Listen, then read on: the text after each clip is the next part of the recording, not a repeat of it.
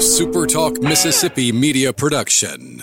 Running a business is tough. If you're struggling with HR, benefits, and payroll, you're not alone. Many businesses just don't have the resources to keep up. That's where MWG Employer Services comes in. We provide a full range of employer services with everything from payroll to benefits to HR services and compliance, and can create a custom plan that fits your needs and budget. We're a Mississippi-based company that can help you focus on what you do best, growing your business. Call MWG Employer Services today at 601-206-7966 or go to MWGEmployerServices.com. You're listening to Sports Talk Mississippi On Demand, presented by Pearl River Resort. Escape to Choctaw, Mississippi and enjoy world-class gaming, the Dancing Rabbit Golf Club, and Geyser Falls Water Park. Escape to Pearl River Resort. To the junction, in the Grove, and to the top. This is Sports Talk Mississippi. On your radio and in the game, right here on Super Talk Mississippi.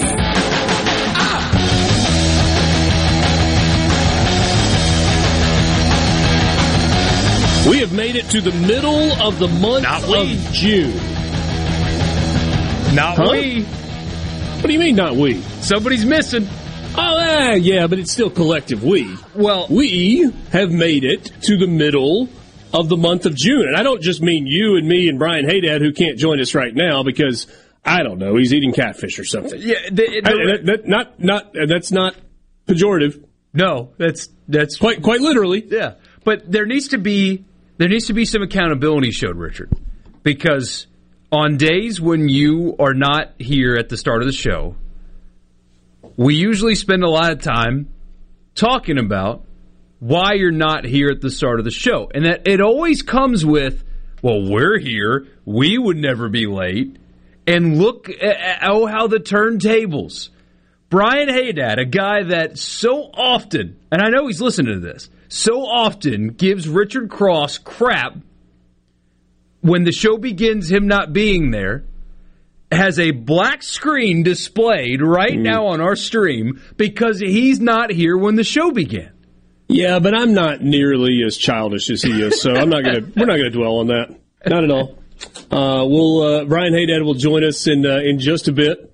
Whether he's here or not, we, and I mean by we, I mean all of us who are college football fans have made it to the middle of the month of June, which means we are 2.5 months.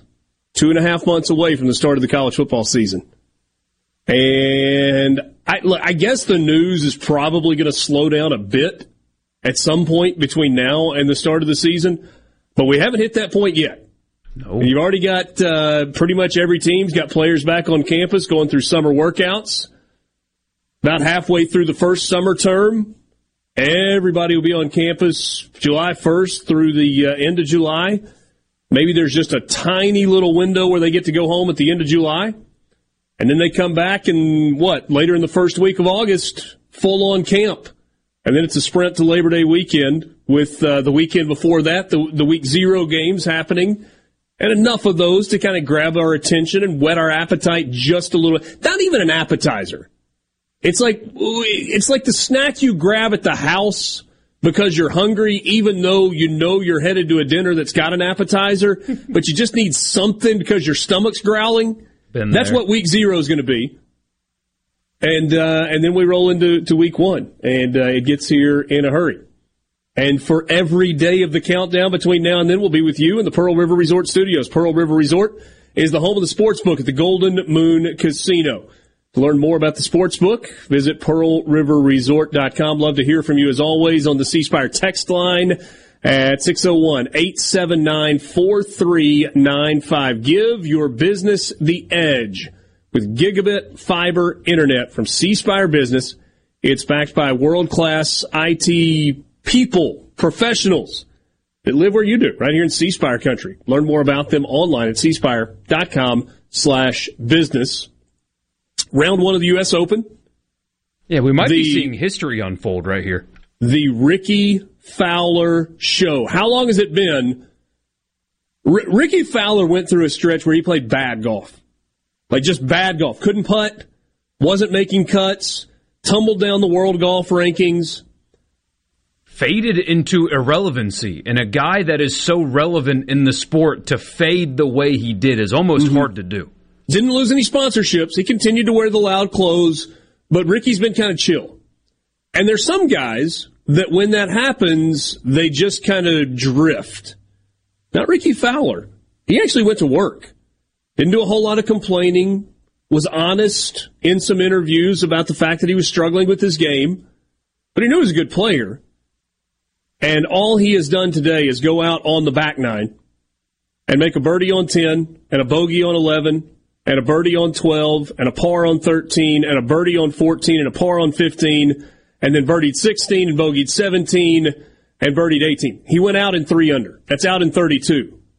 And on the front, which is his back, he has made 5 more birdies and is headed to the par 3 ninth hole trying to close out. He is currently on pace to shoot 30 on the back. 8 under through 17 holes. And if he makes a par on 18, Michael Borky, he will shoot 62 at the par 70 Los Angeles Country Club to stay at 8 under. And he is on the green, so a 2-putt will get him there. Hit it into what I guess is a creek, but there's not. Like it looks like when it rains, water runs through there, but when it's not like a full-time flowing river, you know, like just kind of like this mud bottom, like creek into the woods and stuff. Thought that the dream of 61 was dead right there, and he birdied from it out of the mud. I mean, he stood in the mud where his ball was in the middle of this temporary creek and hit it through a gap that was like 1.5 feet wide. And made birdie from there. He's having one of those days, man. This has been really cool to watch so far. A lot of complaints about the ease of the course so far. It's not going to stay that way. No, it's not. And look, I mean, the truth is, you've only got 21 players in red numbers. Out of a field of 156, I think, is the field size. Maybe it's a touch bigger than that for the U.S. Open. There are only 21 players that are under par. And you got a lot of guys that haven't even started their round yet. I mean, a ton of guys who have not hit a golf shot yet at the Los Angeles Country Club. It's just the top of the leaderboard, though. I mean, if you're complaining, just stop. Just stop. It's a U.S. Open. It's going to take care of itself. Ricky at 8 under. Xander at 7 under. Scotty Scheffler is 4 under through 17 and missed a couple of short putts. I mean, he could be at 6. Bryson DeChambeau's 3 under, shot a 67 today. Jacob Solomon, who played his college golf at Auburn but is from the San Francisco area, shot 68. Dylan Wu, Max Homa, Siwoo Kim, Ryan Fox, Paul Barjon, all at 2 under par, mix of on the course and in the clubhouse.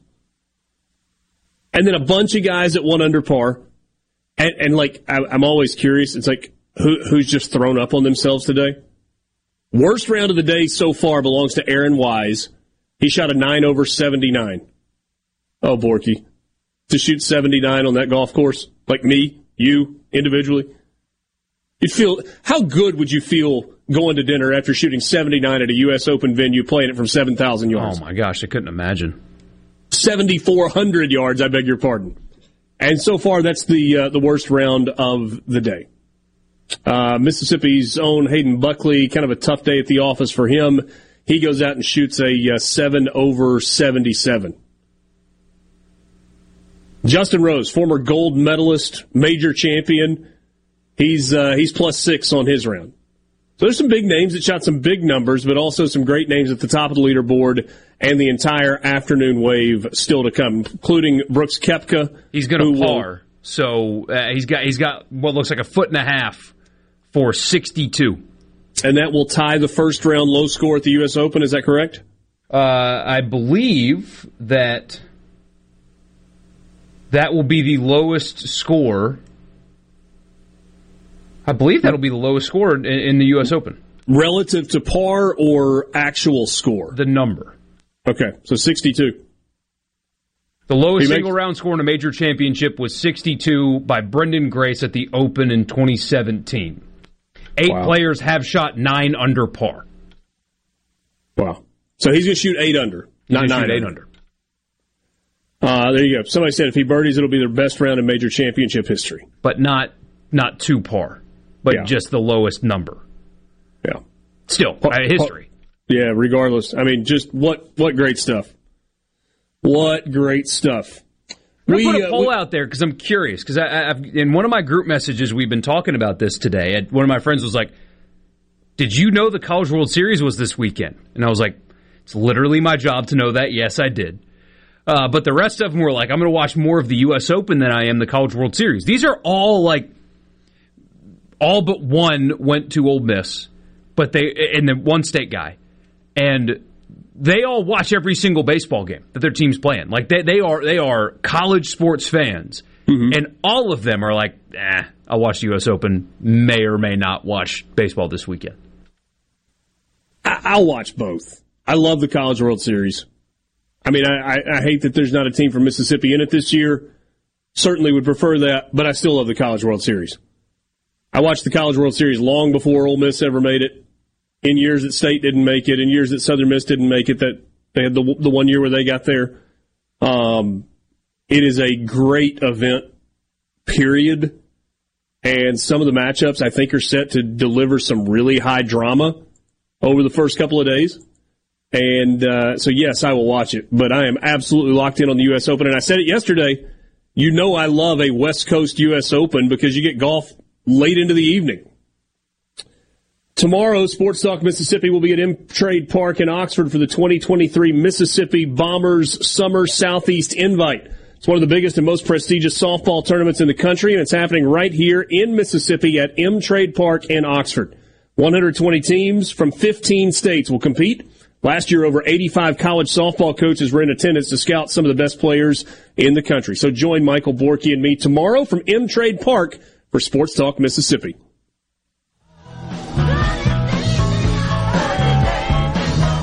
Let's go to the junction, in the Grove, and to the top. Don't hurt yourself. Sports Talk Mississippi on Super Talk Mississippi.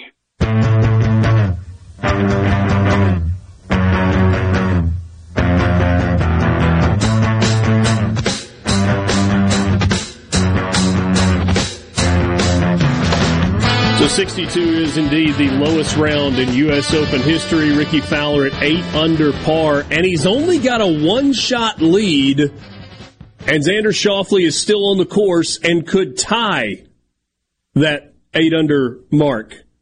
Two guys playing really, really good golf. You know what else two guys did? They opened the show on time. Gary Williams, who's a golf guy, tweets, day one of the U.S. Open 43 years ago, Jack Nicklaus and Tom Weiskopf both shot 7 under 63s. You know what the winning score was? 8 under. It's just day one. A lot of golf still to be played. A lot of golf. Imagine that. I'm late, and of course we lead with golf. Fantastic. Ain't no we, brother. I better not be late. That's all I got. I better not be late because it's coming right back. Yeah. You weren't here. We'll lead with whatever we want to. And you don't get to complain about it there, buddy. How was the catfish today? Outstanding. Delicious. Very, very happy about it. Yeah, so this was the Thunder and Lightning Catfish Tour with Haydad Adravi. And today they were in Enterprise, Mississippi. I asked you, I was like, oh, the one right outside New Albany? You were like, nope, the other one. There may be more than one other one, but this was in the general vicinity of Meridian, correct? Yes, Clark County. Fine people. Okay, very good. How much fish did you eat? Well, I got it on my phone here. Let's see here. I mean, like, I ate, ballpark. I ate an estimated 24 ounces of fish. About 6 fillets. Oh. 6, huh? Were these like the half fillets or the full fillets? Well, I don't know. They're about 4-ounce fillets is what I was told. So okay, whatever. I forget you're counting calories. You and your apps. That's right. You and your apps. C-Spire text line's open, 601-879-4395. You want to give Haydad a hard time? That's the best way to do it. We will be sure to read those tweets. I talked to someone that you know well earlier today, and they're like, Man, I don't know how you put up with that hey dad guy every day. That's funny. hard. Every time I talk to somebody that knows you, I don't know how you put up with that Richard Cross. It's crazy. Yeah. I'm not going to tell you what my response was, though. Okay. I'll just let you wonder. Just let it hang out there. All right. I have a response, but, no. Yeah. Last night, yesterday afternoon on the show, it was accurate, by the way. Told you. We broke for you the SEC schedules for Mississippi State and Ole Miss in 2024, a one-off schedule. It is an 8-game conference schedule, not a 9-game conference schedule. And we talked about that in great detail yesterday. On that note, the 8 instead of 9. Remember 2 weeks ago, literally this time 2 weeks ago, when college football media, and I'm not talking about guys that play characters like Danny Cannell. He plays a character. He doesn't actually believe what he says. So, if he trolls or whatever, that's fine. But other people that cover college football, like Adam Rittenberg at ESPN, for example, those kind of guys, destroyed or tried to destroy the SEC. Cowardly, disturbing, those kind of words to describe the SEC staying at 8 conference games. Now that we have the schedule laid out in front of us for the 16 SEC teams next year, can you find one of the Big Ten schedule, any one, that is better than any of the 16 in the SEC despite having one fewer conference game? No, you can't. It's not possible. Exist. It's not possible. But can you imagine if we got one more of these weeks in the SEC? I mean, I can imagine it, and we'll get it eventually, but all that hand-wringing, all that garbage about people like trying to claim that was what's holding the Big Ten back, that they played the extra conference game. There's not a single schedule that the Big Ten has next year that is more difficult than a single one of the 16 SEC teams. There is not one. I looked at them side by side, couldn't find one. There isn't one. Yeah. No, I mean, I'm with you. I'm completely with you. And yet I still want more. Maybe that's greedy. Maybe that's gluttonous. I will own up to that. But it's like, it's so good. And yet we're still going to have some weeks where we're like, jeez, why are they playing these games? Knowing that we've got good just around the corner and we had good, just a week ago, but you still got some clunkers that are mixed in. It's fine. We'll get through it. It's okay. There's a lot to be excited about right now. Simple question to start. And I feel like we should lay out the entire landscape, but I don't know that works on the radio.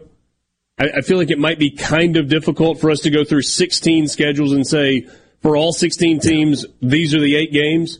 It would be monotonous. And so there are lists and graphics that are out there all over the place. And if you really want to study it yourself, you should do that. Because I don't think that would translate well on the radio. But I will start by asking this. Who got the best draw in 2024 from the SEC? Who was the biggest winner in terms of the schedule reveal for 2024 of the 16 teams that will be playing in the SEC next season? Biggest winner. Who you got? Texas A&M. Texas A&M's home games are LSU, Arkansas in Arlington, Missouri, and Texas. And they will host Notre Dame at Kyle Field. But we'll set that aside. Oof. Yeah, because that's not the SEC giving it to them. Right. So if you're ranking order of difficulty for the home games, I assume you go LSU 1, Texas 2, Arkansas 3, Missouri 4. Right. Think that's how you would rank those? Mm-hmm. Yeah, it's possible that you flip LSU and Texas in 2024. Jaden Daniels will be gone. LSU going to lose some pieces to the NFL. How will they rebuild? I don't know. We'll see. But some combination of LSU, Texas, their 2 most difficult home games, and then Arkansas and then Missouri, we think. Yeah. And then their road games. Is Texas A&M the only school to not get Alabama or Georgia? And that is why I say that they got the best break. Because when you look at the three teams that you want to see the least today, now things change a lot in 2 years, but today, Alabama, Georgia, and I think LSU would be the three that you don't want to play. They avoid 2 and they get the 3rd at home. The road games Arkansas for A&M didn't get them either. Okay. Yeah, Arkansas got a nice draw. But you remember Arkansas was the team that got absolutely pile-driven by the SEC during the COVID schedule season. I mean, their 10-game slate of league games that year was like, holy cow. Road games for A&M at Auburn, at Mississippi State, at Florida, at South Carolina. I don't even know how you rank those 1 through 4 in terms of difficulty. But it does not feel like in 2024 that any of those 4 teams, Auburn, State, Florida, or South Carolina, and it's not a shot at anybody, it doesn't feel like any of those 4 are going to be considered elite teams in the SEC in 2024. And those are their 4 road games. All right, let's flip it around. We'll dive deeper into this on the other side of the break. The team that was dealt the most difficult hand. Alabama. Oh, you think so? I think. I was going to say Auburn. Georgia, LSU, Oklahoma. Auburn gets Alabama and Georgia. They do. And they host Oklahoma. Are they? Yeah, so are they the only team to get Alabama and Georgia? I think so. They are. This would be my argument for Auburn. Their home games are A&M, Arkansas, Vanderbilt, and Oklahoma. 3 of those 4, no guarantee you're winning. And their road games are Alabama, Georgia, Missouri, Kentucky. Yeah. I mean, that's not an easy slate. Oh, no.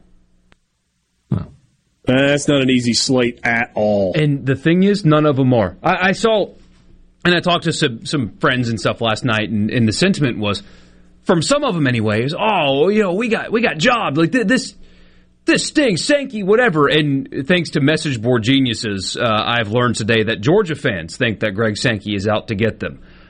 That is something. But everybody kind of feels that way, don't they? And that's a good thing. These schedules appear to be really balanced. Yeah. Sports Talk Mississippi with you, streaming at supertalk.fm, SuperTalk TV. Thanks for being with us on this Thursday afternoon, 15th of June. We got so much to get to. We'll be right back.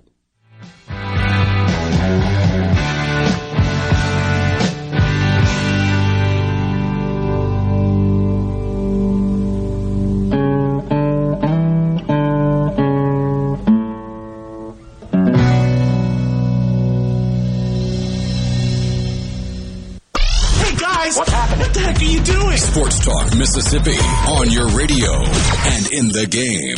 Sports Talk Mississippi.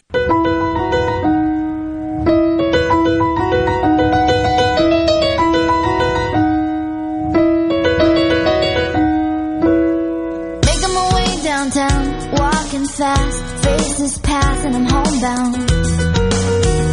Joe Cook will join us in the 4 o'clock hour on the Farm Bureau guest line, covers the Texas Longhorns. We'll get a little reaction to Texas's schedule for 2024 and also if it finally feels real. If it felt real or last night was the day. Did you guys have a little bit of that as you were kind of going through this and go, okay, we've been talking about this since July of 2021 at SEC Media Days.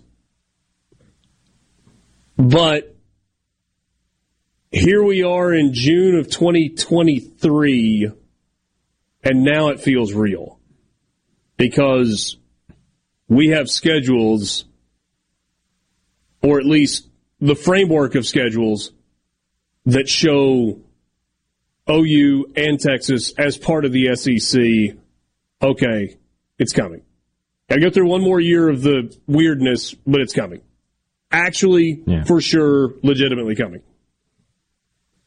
Yeah, I relived. I still think it's one of the biggest ironies we ever had that you were interviewing Billy Lucci when this story broke. I was like, I was trying to look at you and look at this, but and that's I just remember everybody you really should have just interrupted. I should have, and I was told the story on the air last night. I remember Greg Sankey was on with Matt Moscona, and the whole media corps was just piling around that table to get a no comment. Because he wasn't going to say anything. Mm-hmm. But it does feel real, finally, now, seeing Mississippi State at Texas, seeing Oklahoma at Ole Miss. They're coming, and they're going, and it's finally here. And I think we talked about this on the call this morning, but, I mean, the SEC should have done away with divisions a long time ago. Because this is showing you how much better it is to have all these new names on your schedule and to see some of the old names go. You know, I think Mississippi State and Ole Miss fans are both kind of happy today that they have Georgia next year, sure, but they don't have Alabama, and that's something you've been wanting to see for a while. Yeah, I will say, I do think if you're an Ole Miss fan and if through whatever rationale LSU had not been on the schedule, let's say you take LSU off and you replace it with Auburn, I think you'd have been a little bummed about that because that's kind of one of those traditional games. I've heard Auburn fans say that about LSU not being on the schedule. Like, you know what? This is just, not playing LSU. Come on. Cole Kubelik tweeted it earlier today. He's like, man, not playing Ole Miss or LSU for Auburn in a season, this is going to take some getting used to. And there is some getting used to that is going to have to happen. But it's not like they're gone forever. No, it's not. This is a one-year schedule. They'll be right back. Well, but even if it wasn't a one-year schedule, you would still play them, and the rotation would be so dramatic compared to what it used to be. Exactly. Instead of going 10, 12 years between playing teams, you're going to go a couple. So I ask, and I didn't phrase it exactly this way, but you'll understand what I mean when I say it. Who was the group, the team that was sitting around the poker table and nobody's got a good poker face and all the cards are dealt and you get the flop and you see like a handful of smiles? Okay, I can do something with this hand. And then you got 2-4 offsuit as your face card, as your hold cards. Isn't it 7-2 offsuit the worst hand in poker? Well, whatever. It is. You understand it doesn't matter. 2-4 still not good. Florida got the 7-2 offsuit. I've done that. It's Florida. Yeah. Because, I mean, their schedule, from the SEC perspective, it's hard because they're all hard. But what they have chosen to do to themselves in the non-conference is mystifying. You kind of got to respect it, though, right? You do. They've got UCF, Miami, and Florida State. So apparently there's going to be a state championship trophy that's handed out in 2024 in the Sunshine State. Watch UCF win that. It'd be the second time in as many meetings if it happened that way. And then they get, at home, LSU, A&M, Ole Miss, Kentucky. Okay. I mean, the league schedule, you're right, the league schedule is not so bad. If you're a Florida fan, LSU, A&M, Ole Miss, Kentucky. You knew you were playing Georgia in the cocktail party in Jacksonville. You go to Starkville, you go to Knoxville, you go to Texas. Yeah. I mean, that's not easy because none of them are. Tough. That's not as bad as, say, Alabama's, for example, but when you pair their non-conference with that, good Lord. And, I mean, there are people that are saying most difficult schedule in the history of college football. Might be. Maybe. I mean, it feels like that's a prisoner of the moment take without like doing a whole lot of research, but I don't know that there are many that just immediately pop to mind. It's not like this is tough one. Florida State and Miami of 1992. Right. Well, Florida State might be up there. It might be. But they'll be replacing Travis as well. Alabama's, though, could also be in that running. They don't have the 3 non-conference games that you want to pull your hair out over. but they are in Madison, Wisconsin next year. Well, for Alabama, from the SEC perspective, it's the road games, right? So they get the Iron Bowl at home, and they tend to dominate the Iron Bowl when it's in Tuscaloosa.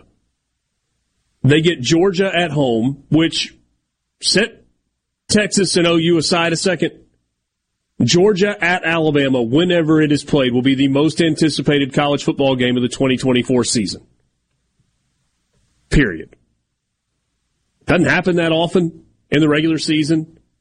That's a matchup that you are used to seeing in Atlanta or in the college football playoff. It's going to happen in Tuscaloosa. I wonder when that game's going to be. Will it be early? Or is that when you plop down on October 10th? Yeah, that's the sweet spot for that game. So Auburn and Georgia, Missouri and South Carolina at home. Okay.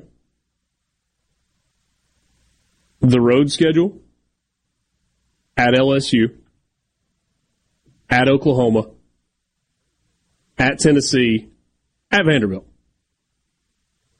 You got to go to Baton Rouge, Norman, and Knoxville. Combined attendance, almost 300,000 for those three games. You look at what Oklahoma is right now. I mean, that's really the only new thing on here. Mm-hmm. And the other thing to consider is this. Other than Georgia, Alabama is better than every one of these programs. Every one of them. They're better than LSU, even though LSU beat them last year. They're a better program. So it's just difficult to schedule for them in a way that makes you go, gosh, it's a tough schedule. I would tell you that I look at that and tell you Alabama's probably going to go 7-1 in the conference. They'll lose to Georgia, and that's about it. Now, there'll be some tough games. LSU will be tough. Oklahoma will be tough. Tennessee will be tough. But Alabama will be favored. Lost to LSU and Tennessee last year. They did. I don't think they'll be favored to lose either one of those games this year.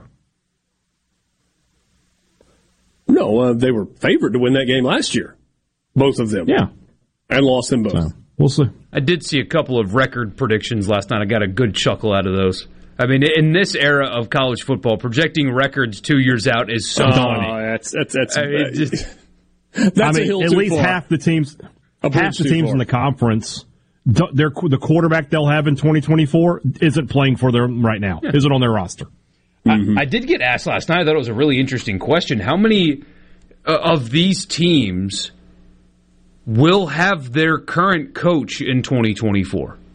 How many of these SEC teams, of the 16, how many will have their current coach in 2024? Because A&M Jimbo is obviously on a hot seat.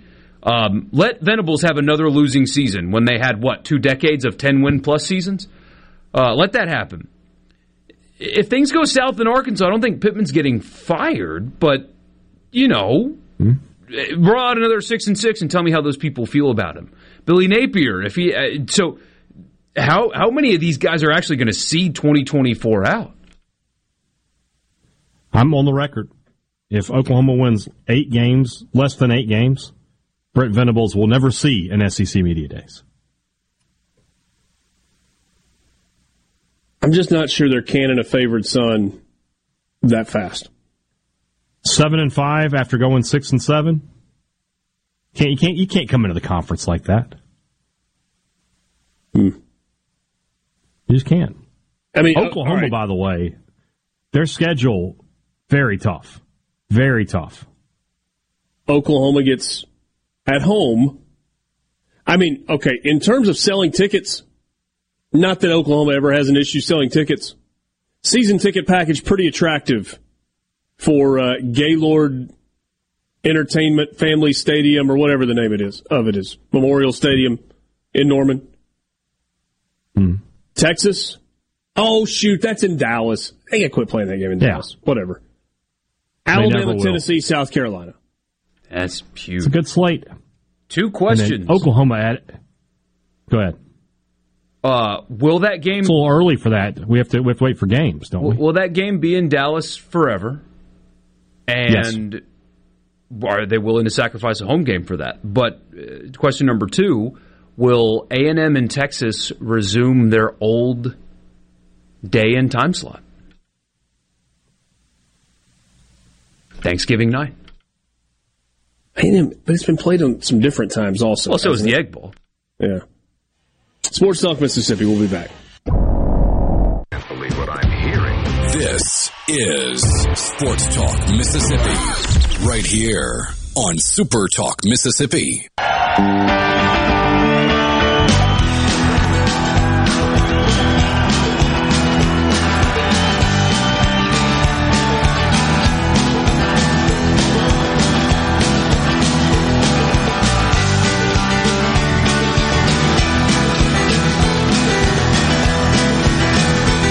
6-Bar text line 601-879-4395. Red River Shootout should always be played in the Cotton Bowl. Probably a lot of people feel that way. It's the centerpiece of the Texas State Fair. I just can't ever see it moving. I think their fans like it. I think the Texas and Oklahoma fans like it there. Yeah, but I think the fan bases enjoy it being in Dallas. Yeah. Wait, so the Egg Bowl's been played on Thanksgiving how many times? It's in the 30s, right? 31, 32? Something like that, yeah. Texas A&M is double. Yeah. They played a very nice 69 times on Thanksgiving night. Very nice. That is their... Now, could you put those two brands on that day, if you really want to preserve your tradition, would they do that to them knowing that the NFL's up against them? Would they be willing to do that?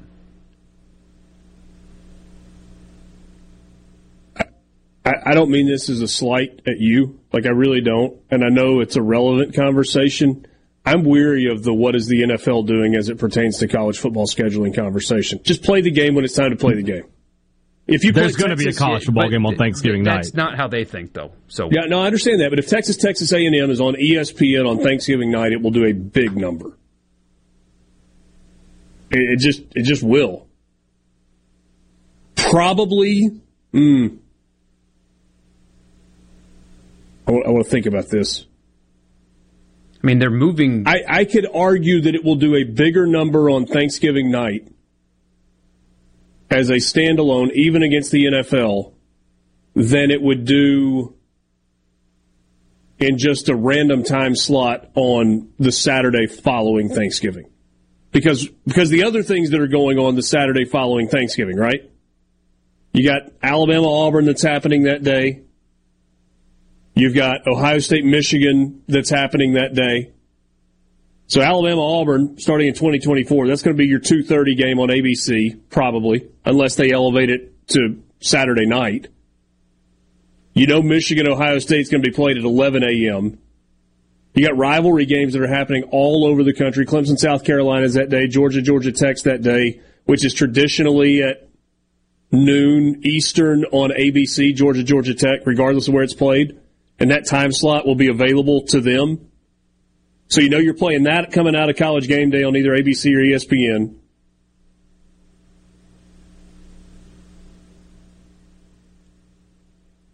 USC, UCLA is it that day? I know it doesn't matter. I'm just saying there's a lot of clutter in the landscape on that Saturday. And so even though you're going head-to-head against the NFL, Texas A&M, I think, would do a bigger number on Thanksgiving night as the only college football game going than they would just kind of hanging out somewhere on that Saturday. At 2:30 on ESPN or at 7 o'clock on the SEC network that's not even rated. The nightcap of rivalry weekend has been underwhelming as of late, but I think that's going to change because with this 2:30 ABC time slot that everybody's talked about, what that really means is ESPN ABC has the ability to manipulate the schedule for maximum viewership in all windows as it pertains to the SEC. Yeah. So 2:30 is their standalone window, but they've also got the Saturday night primetime slot on ABC, and they've got the Saturday night primetime slot on ESPN. The Iron Bowl's probably about to move tonight. Well, one of the most famous Iron Bowl endings ever happened. I know the kickoff time, but it happened in the dark. So what's the difference? Yeah. The visuals are the same. When the sun sets at 4:45, there's not much difference there. LSU A&M is going to get played that weekend, probably. Or well, is it? No, that's LSU, Arkansas. Arkansas, well, Missouri is Black Friday. We don't know that. Well, we don't know that either. Yeah, how are they going to adjust that? We'll see. That's Arkansas, Missouri is Black Friday this year, so I don't know about next year. Yeah. And has been the last few years. We've seen LSU, A&M on that final weekend of the regular season. Mm-hmm. You know that's not happening because that's going to be Texas A&M. Unless it's not. I wonder who LSU will play last then. That'll be interesting. But what if they don't? Definitely going to be the last weekend. Why does Texas A&M have to be last? Why? It'll be on rivalry weekend. It will be. I would think, but it doesn't have to be. I mean, like, maybe you draw a bigger audience that way. Texas, Oklahoma's not. Well, Texas, Oklahoma never has been, though. It's always in the middle of the season. Well, you know what they should do? They should slap it on Thanksgiving. That's what they should do. They can't, because that's Texas State Fair. No, back to the original game. They should slap Texas. And you just want Ole Miss and Mississippi State out of the Thanksgiving window. I do. But my argument for that... He does. But I know. Here's my argument. I'd point the other way. My argument against that now stronger than ever. Against the NFL, sure. But the Egg Bowl on Thanksgiving night is a standalone game that draws all the college football eyeballs. You play the Egg Bowl on Rivalry Saturday, it just gets lost in the shuffle. It's just another game. That's correct. Can you feel it? Can you hear it? Sports Talk Mississippi. Yeah! On Super Talk Mississippi.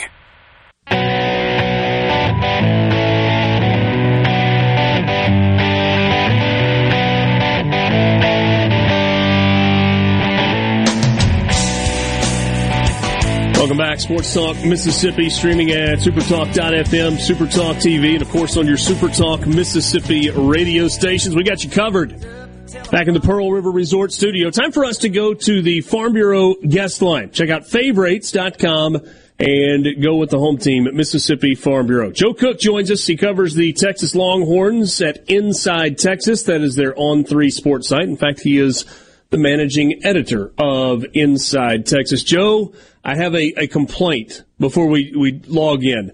I thought it was the coach speakiest thing ever for Steve Sarkisian and a bunch of Texas players to tweet a picture of the 2023 schedule last night. We just got to enjoy the 2024 drama for a second before we all lock in and get focused on this coming year. What's that all about?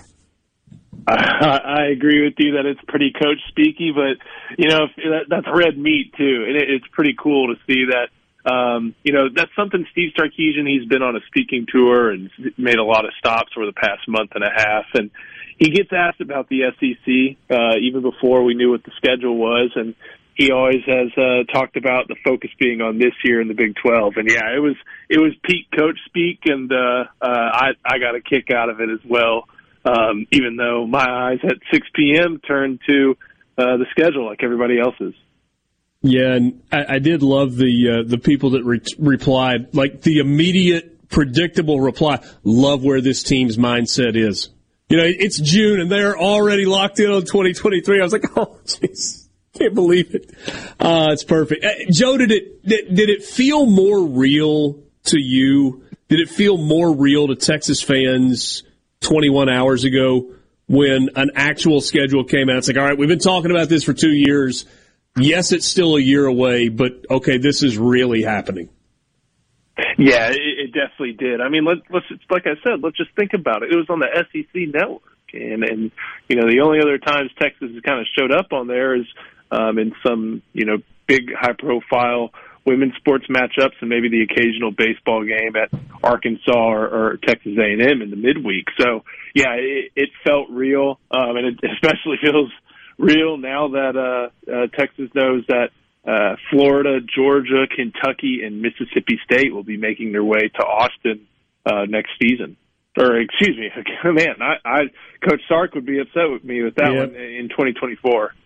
All right, so let's unpack that schedule just a little bit. Mississippi State, Florida, Georgia, Kentucky. So in terms of the home slate, what do you make of that?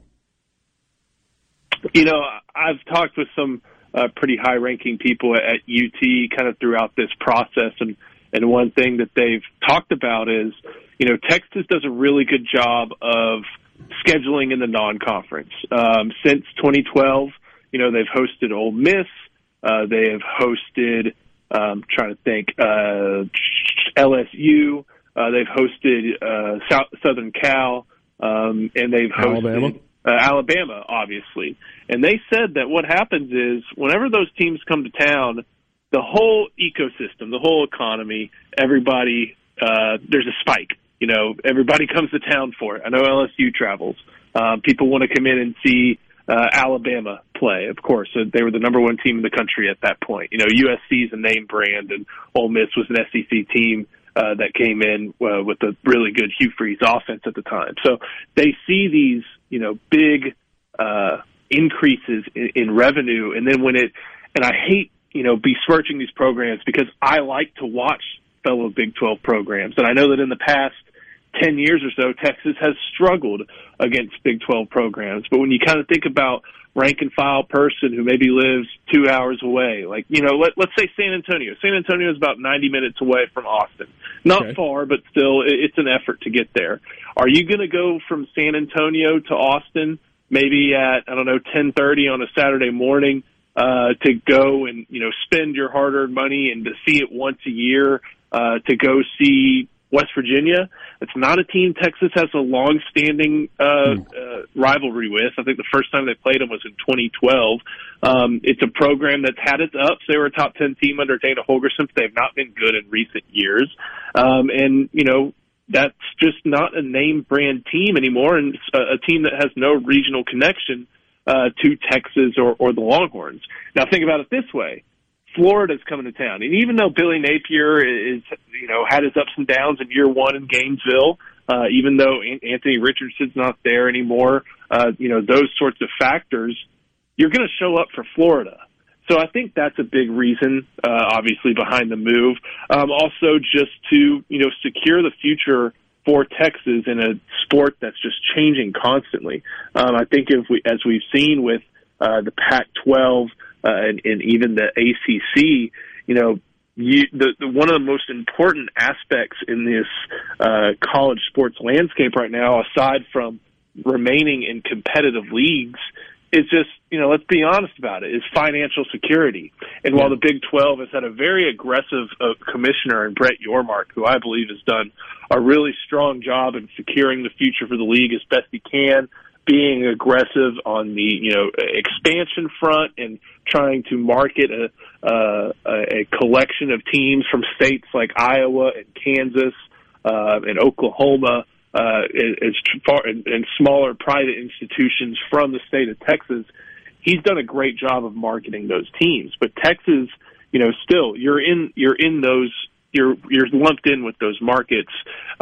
You're lumped in with, population centers that aren't as strong as some like Atlanta, New Orleans, and even the South. So Texas wanted to secure its financial future, as well as, they saw where the sport was moving with what's likely to be a Big Two, unfortunately. They saw where the sport was moving with the 12-team playoff on the horizon and made the jump. So it definitely has a lot of people excited around here, not just for football, but for all the sports, really. All right, I got two rivalry questions for you. Visiting with Joe Cook from Inside Texas, that's the On3 site that covers the Texas Longhorns. Is there a scenario where OU Texas ever gets moved out of Dallas? There aren't that many rivalry games that get played at neutral sites anymore. We still have Florida, Georgia, and Jacksonville. Obviously, OU Texas and Dallas. Not a whole lot more. How much does that mean in the rivalry Texas State Fair, or could you see a scenario where it eventually goes to campus? I can't see a scenario where it gets moved out. Again, talking to people who are pretty involved with this, everybody involved loves it there. I just can't think of anybody who dislikes it. Maybe Oklahoma fans don't because, it's the premier matchup usually on their schedule, and it's in, not only is it 200 miles away, but it's also technically in Texas. Right. But I can't think of anybody on the Texas side who doesn't love it there. Texas likes it there. Oklahoma seems to like it there. The city of Dallas, who owns that complex, loves it there. And that Dallas has shown propensity in years past to really start to pump some money into it. Now, that's not to say that the Cotton Bowl is a very nice facility. It assuredly is not. There are no frills there. But people who show up to that game... Yeah, but it feels like old football. It just feels so good inside that building. It does. And then there's one other factor here, is that if you remember in 2018, both Texas and Oklahoma made the Big 12 title game, and that's played at AT&T Stadium over in Arlington. And so I was in attendance at that game. It just wasn't the same. It's really just not the same. You don't have that 50-50 split. You don't have people baking in the sun, working off hangovers, creating new hangovers. The whole, one side being a home environment for you, the other side being a road environment for you. The sterilization, the sterile environment of an NFL stadium, especially one that's as nice as AT&T Stadium. It's just not, there's the atmosphere outside is an NFL parking lot, not the State Fair of Texas. I think that both schools would have to be dragged kicking and screaming for that game to not be played in the Cotton Bowl. And this isn't something said with any inside information. I think that both those schools would probably rather, if forced between the option of what they consider two evils, they'd probably rather it be a home and home than have to move it to AT&T Stadium. And at least that's my opinion. I'd rather see it that way. All right, one more for you, Joe, and then we're out of time. We've got about a minute left. Does Texas A&M, or Texas A&M Texas, if you prefer, does that have to be the final weekend of the regular season? And if it is, will it be on Thanksgiving night? I think it has to be. I don't want to see that in week 3 or week 4. I don't think that that's just not where the game's supposed to be played. And I know Thanksgiving night holds a special place in Mississippi, obviously, with the Egg Bowl. Texas and Texas A&M have been pretty flexible in years past. They've played it on Thanksgiving night. Obviously, that last one in 2011 was on Thanksgiving. But they've played it on the day after at 2:30. Right. They played it the day after in the morning. So I don't think it has to be, on Thanksgiving, but I would want to see it on rivalry weekend because it is a rivalry, and I'm so glad it's back. I think the entire college football ecosystem is glad it is back. Maybe with the exception of Texas A&M, though they seem to be coming around on it as well. Joe, great stuff, man. Look forward to continuing to visit with you in the future. We'll catch up soon. Absolutely. Thank you, guys. Joe Cook from Inside Texas. That's the On3 site that covers the Texas Longhorns. Sports Talk Mississippi with you in the Pearl River Resort studio. We'll be right back.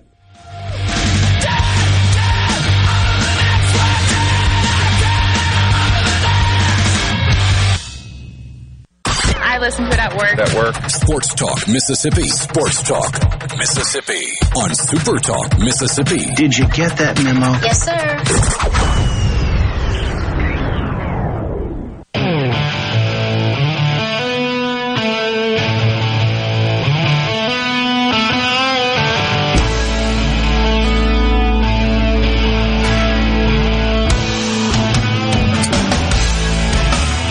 Something to tell you about. Just want to put this on your radar.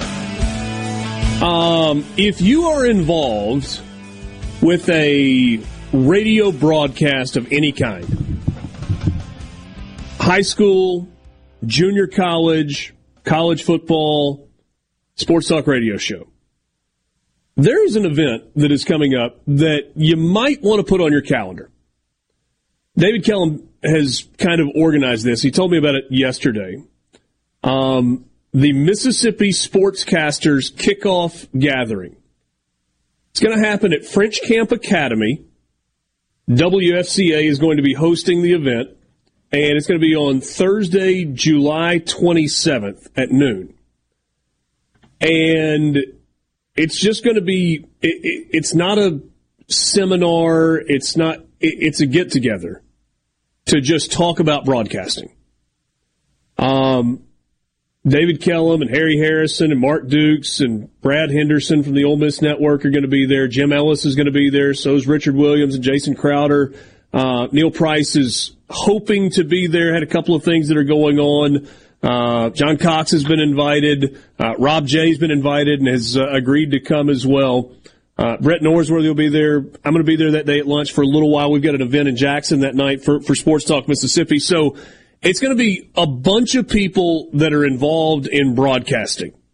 The college level, the high school level, at the junior college level, and it's open to everybody to just come and be a part of and check it out and talk ball and talk broadcasting. The response has been really good, and if you want some more information or would like to plan to come and you're a high school or junior college or college broadcaster, you can email David Kellum. His email address, here's how you know that David's old. He's got a Hotmail email address. RebVoice, R-E-B voice, at hotmail.com. You got questions about it, need to find out some more information, just want to say, hey, you know what, I'm going to be there, you can shoot him an email. We'll talk with David more about it when it gets a little bit closer to time, but it's going to be a neat deal. To our knowledge, nothing like that has ever happened before in the state of Mississippi, where it's just like a big y'all come. One of the really cool things, I know you guys have done this before, at least I would guess that you guys have done it before, been traveling on a Friday night. Maybe it's to a ball game, maybe you're just on the road, and you just hit scan on your radio, and like every 2 seconds it stops, and there's another high school football game on the radio. It's just over and over and over and over. I mean, we talk high school football every Friday here on this show, and Will East will, we've got between live games on SuperTalk Mississippi stations and streaming games, 30 or 40 that are streaming kind of under our umbrella each Friday night. So it's going to be a cool event. And something that just want to put out there you might want to put on your radar. Be fun. I like Joe's answers. And kind of goes along with what we were talking about a little while ago. Texas State Fair, Red River Rivalry, all... Yeah, he mentioned all the same. He mentioned West Virginia as like the team you don't get excited about, but man, there's got to be something special about going to Morgantown. And I know you have to lose to see this, so you got to lose the game. But walking out of the stadium and seeing people lighting their own furniture on fire outside of their houses because they won a football game has got to be something special. There is a post. There is a post on the six-pack message board in the Hall of Fame six-pack remembers section about a guy's trip to West Virginia when State played them 2 decades ago. You need to read it. I need to read it. I will send you the link. Please do. You need to read it. It is incredible. Country roads take me home, indeed. And something like that. Apparently, like when you're walking by, I say student housing, not like dorms, but like houses off campus that students clearly live in. Like, there's no furniture. They just have like tailgate chairs because they've burned their couches at some point or another. Was it West Virginia that on the snow day a couple of kids got arrested because they took a literal dumpster to the top of a hill, lit that dumpster on fire, and pushed it down the snowy hill that went like half a mile down? It just kept going. Can we stop? Can we not talk about burning dumpsters? Well, there's some PTSD there for me. If we could just stay away from that altogether, I thank you. I thank you, and I thank you. Oh, goodness. They literally pushed a dumpster down the hill that was on fire? I think so. I think that was West Virginia that did that, yeah. But, somebody go to jail for that? Oh, I'm sure. But that's what their post-game celebrations, like they embrace it. The couch, a buddy of mine growing up was from West Virginia. He was a West Virginia fan. I think he went to school there for a little while before he got arrested for selling pot. But they had shirts with their schedule on them that he would wear that would say the couch burning tour, and it was the football schedule on T-shirts that they would sell to their fans. He fit right in, let me tell you. Sure. Joe also said rivalry weekend for Texas A&M, and doesn't seem to really care whether it's Thanksgiving night or Friday. Or what do you think it would be more likely to be slated as? Would you put that as the Thanksgiving night standalone game and push the Egg Bowl to a different slot, or would you push Missouri-Arkansas to a different slot and put it on Friday afternoon? Well, do we know that Missouri is going to be Arkansas's. No, permanent. we don't. We don't. So that might go another way. Could you see the Egg Bowl moving to Friday?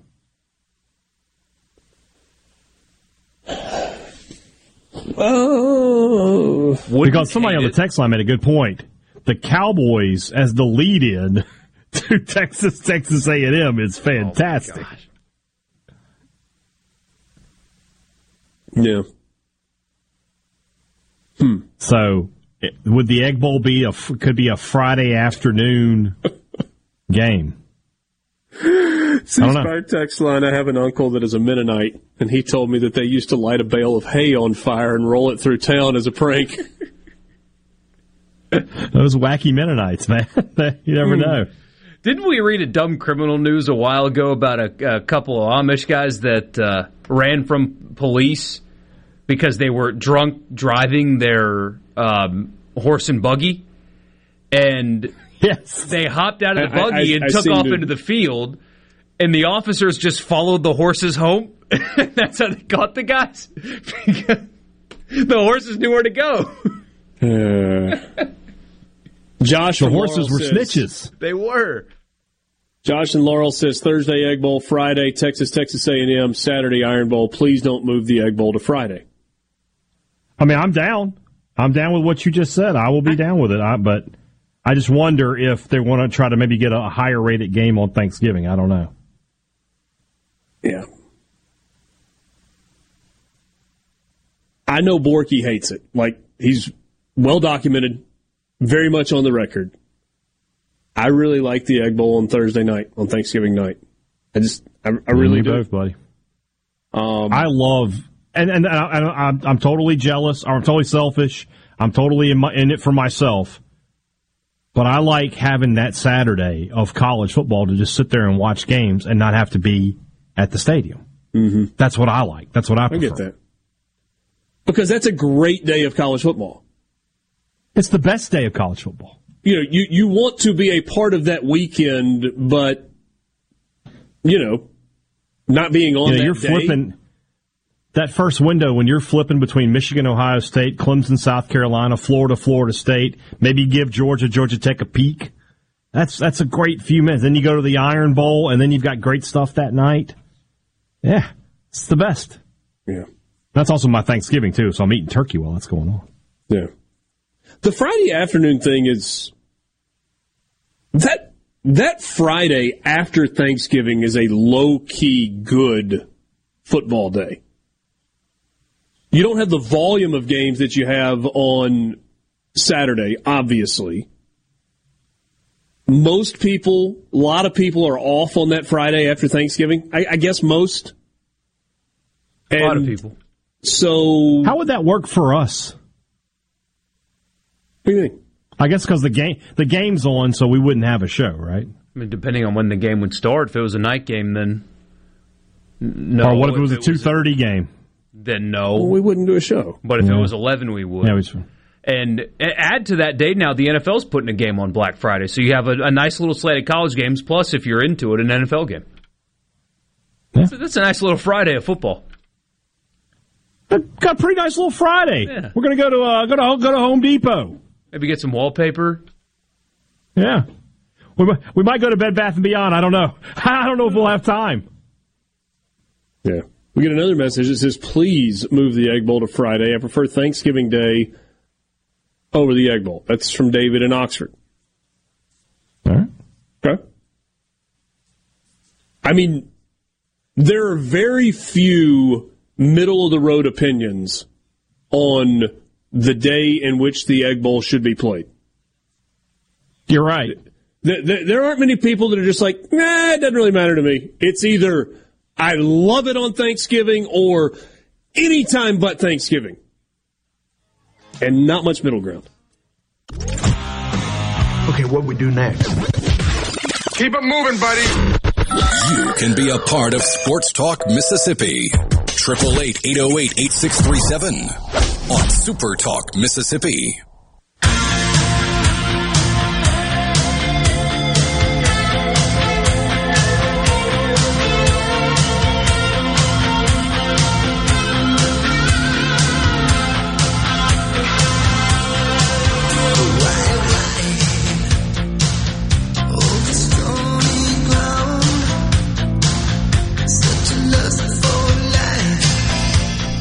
Welcome back, Sports Talk Mississippi. Thanks for being with us on this Thursday afternoon. You want to be a part of the conversation, you can join us on the C Spire text line at 601-879-4395. Sports Talk Mississippi brought to you in part by Visit Oxford. Lots going on during the summer months, including the Sunset Series. Sunday nights in June in the Grove, live music as the sun sets. Really cool family event. If you are in the area, you should check it out. You can find the full schedule of events of things happening in and around Oxford on the Visit Oxford website, visitoxfordms.com. And, of course, you can also follow them on all of their social media platforms. That's Facebook, Twitter, Instagram, and TikTok at Visit Oxford MS. Thanks for being with us this afternoon. You know what time it is? Oh, I do. I do. I'm aware. I do. I'm aware. I actually was thinking about pushing it back just to make that uncomfortable. Honestly. I was honestly thinking, you know what? I'm just going to come back on 20 just because. I'm going to come back on Monday, and it's all right, we got 7 teams to do today. Let's do it. 100 teams in 100 days.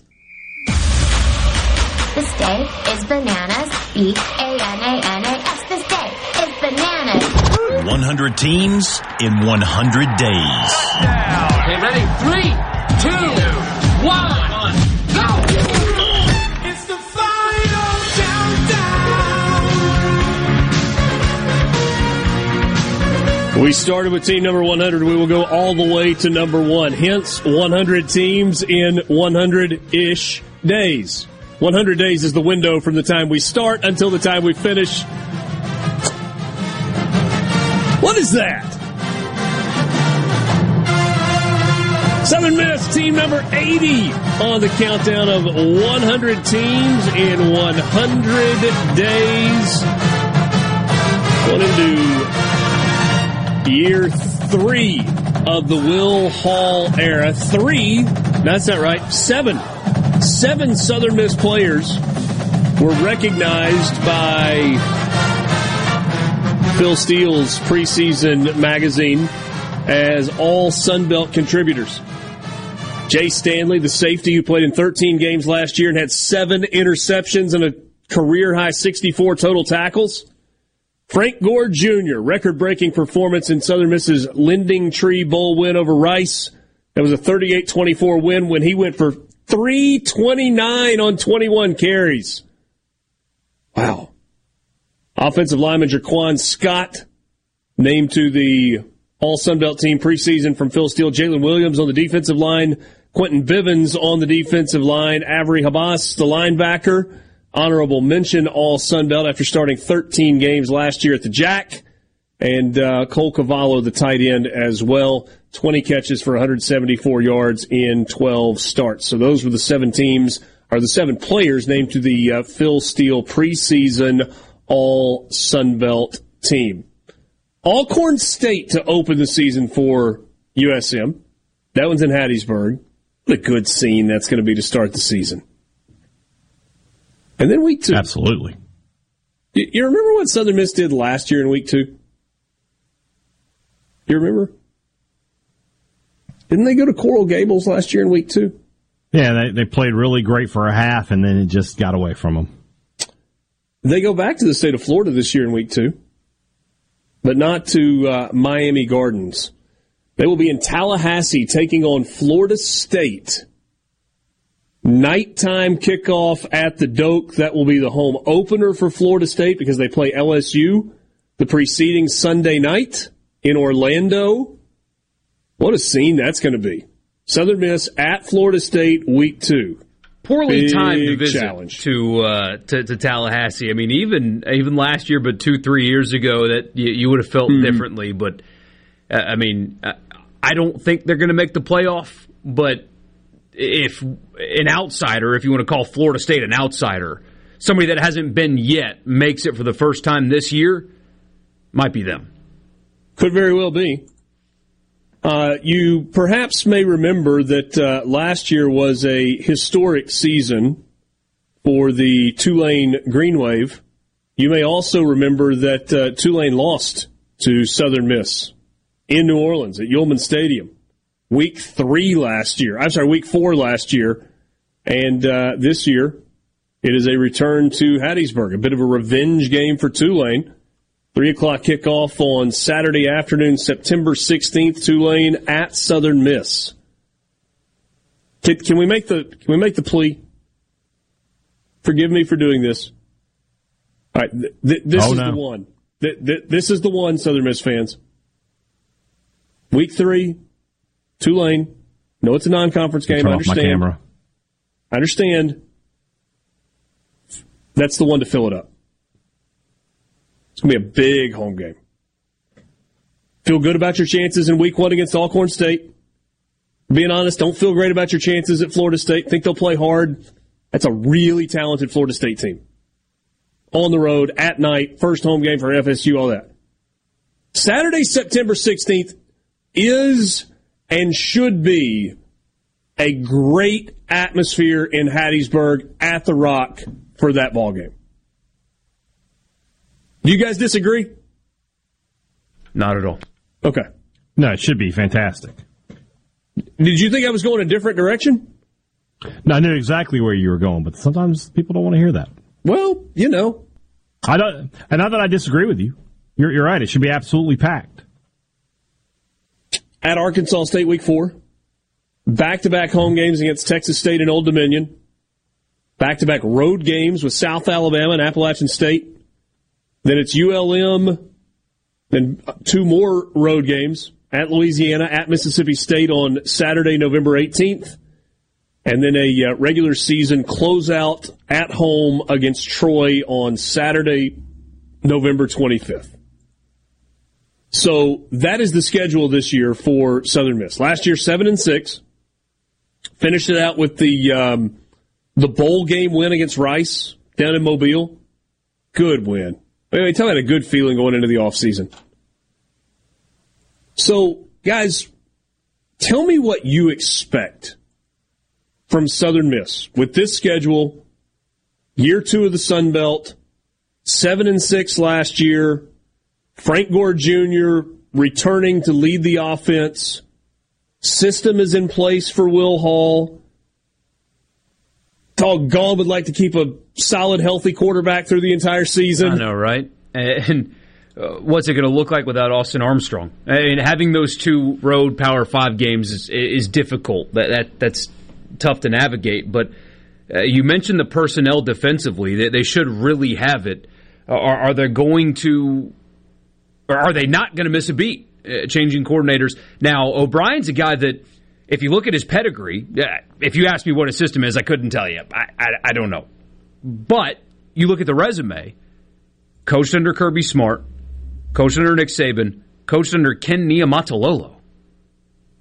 For years was at Navy under Ken Niumatalolo. That's a pretty good group of guys that you learn from. And, of course, he's been at Southern Miss for a few years. But what's that transition going to be like? That's your difference between taking a step forward or possibly taking a step backward. Will this transition go smoothly? If it does, you have the personnel to be really, really good again defensively.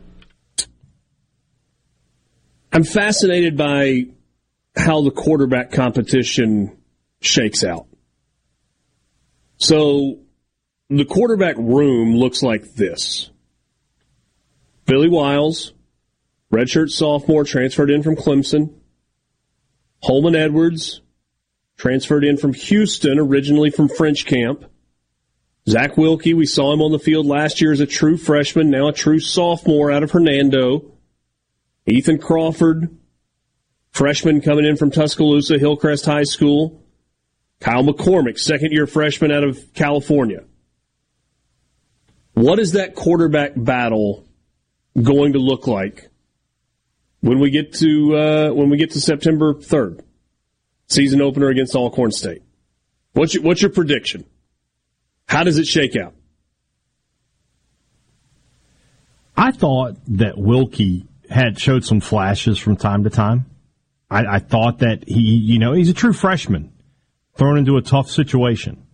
That being said, I just feel like the Clemson transfer is going to end up on top here, but I think it'll be a really tough battle. I don't think, they got enough guys, and they have to give everybody a fair shot because they've got to be better. This is a team I think that can compete for the Sun Belt Championship if they get good quarterback play. So they've got to find their guy. They got to give everybody a shot to see who that guy is. So you think they can compete for the league crown? I do. If they get good quarterback play. Zach Wilkie? We'll see. Southern Miss, team number 80 on the countdown of 100 teams in 100 days.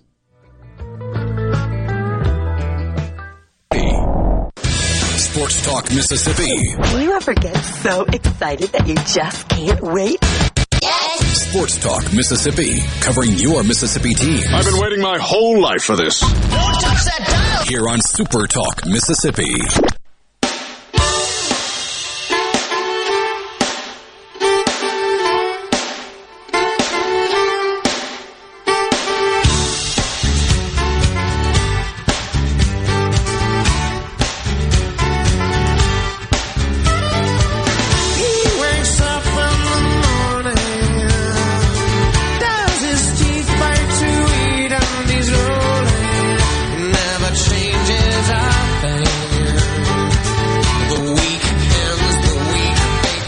Welcome back, Sports Talk Mississippi. As we wrap up the 4 o'clock hour, we'll give you a U.S. Open leaderboard update. 8 under par, tied for the all-time low score. Well, the two that happened now hold the all-time low score in the U.S. Open. Ricky Fowler and Xander Schauffele both go out and shoot 8 under par 62s. Together, they are 5 shots clear of the field. Bryson DeChambeau, Scotty Scheffler, Siwoo Kim, and Paul Barjon all at 3 under par. At 2 under par, you got a big group, including Max Homa, Phil Mickelson, who is 2 under through his first 6 holes. Rory McIlroy also 2 under through his first 3 holes, so off to a good start there. The amateur from Vanderbilt, Gordon Sargent, goes out and shoots a 1 under 69. Same for John Rahm, the PGA champion John Rahm from just a couple of weeks ago at 1 under par. Wait, that's not right. The Masters champion John Rahm. Hey, Dad, I told Borky earlier I always get a kick out of this. Worst score of the day. Mm-hmm. Aaron Wise shot a 79, 9 over par. Also, Alexander Yang, an amateur. So 9 over. Yep, 9 over. All right. Not so bad. I mean, when 9 over is the worst man of the entire day, it's not that bad. Especially at the U.S. Open. I mean, that's a place where sometimes it can get away from you. It's your best golf analysis ever. Actually, was pretty spot on, too. Yeah, no, it's a true story. 100%. Yeah. 100. I have watched enough U.S. Open golf, that's one where you look up on a day and you can be 15 over, and you're just like, what happened? C-Spire text line. Richard, have you heard anything about A&M and Arkansas leaving the SEC? I've heard you shouldn't believe what you read on Facebook. I've heard you shouldn't take drugs. Yes, they're prescribed by a professional. I have. Texas A&M and Arkansas, they announced it earlier today, both leaving the SEC. Both decided that they didn't like money. They didn't like playing in the best conference in the country, that they were interested in staking their athletics future on they're actually both going to the Pac-12 conference. And the Pac-12 feels like that's going to be the linchpin that kind of gets their TV deal. No, I'm sorry. Forgive me for being a smart aleck, for all of us being a smart aleck. No, I have not heard anything about Texas A&M and Arkansas leaving the SEC. Where have you heard about that? I'm fascinated to know. That's the better question, yeah. Tell me more about what you have heard about Texas A&M and Arkansas saying adios to the Southeastern Conference. Although Ross Bjork probably is still just like curled up in his office because Texas is on his schedule again. You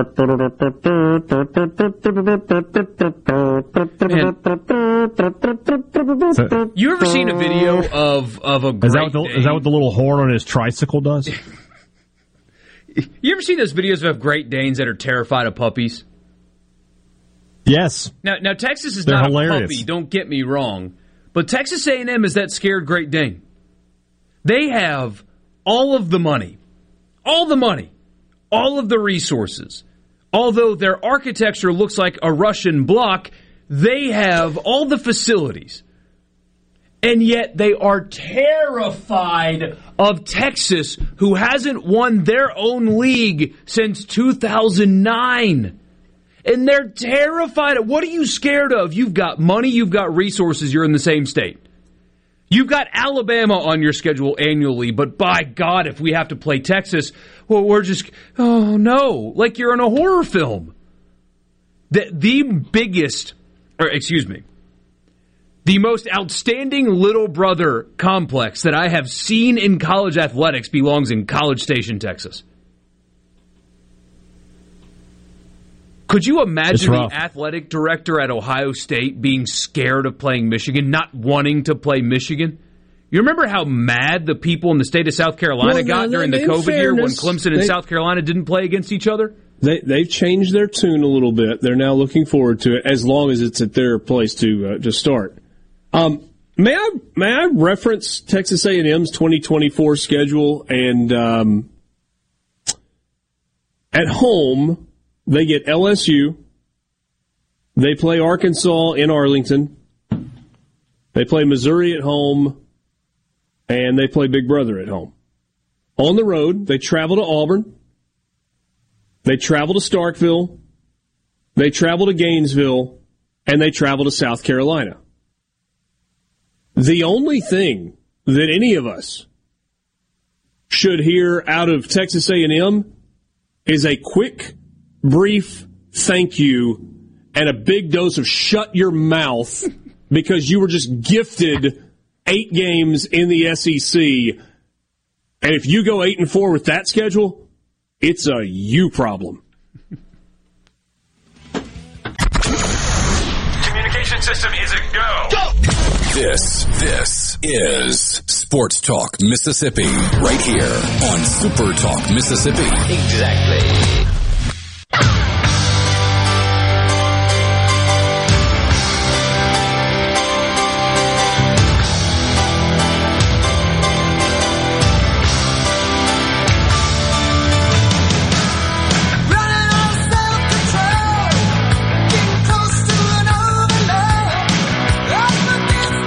5 o'clock hour with you on this Thursday afternoon, middle of June.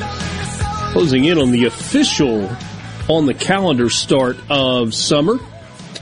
Richard Cross, Brian Haydad, and Michael Borky with you in the Pearl River Resort Studios. Pearl River Resort, the home of the Dancing Rabbit Golf Club. 2 18-hole championship courses, the Oaks and the Azaleas that you can play. And you can do so with relative ease. To book your tee time, you simply go to DancingRabbitGolf.com.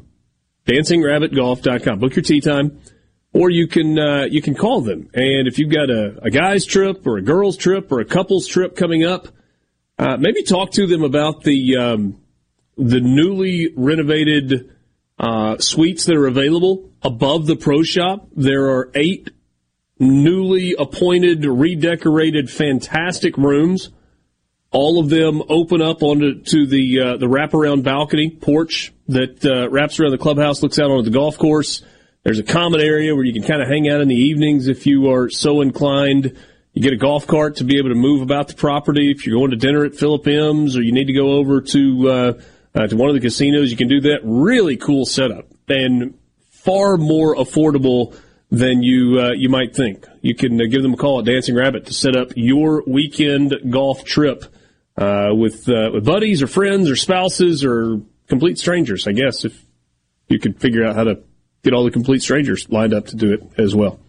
Anyway, DancingRabbitGolf.com. C-Spire text line is open, 601-879-4395. Give your business the edge with gigabit fiber internet from C-Spire Business. You can learn more online at cspire.com/business. www.SuperTalk.com/business. Here we go. College football fix.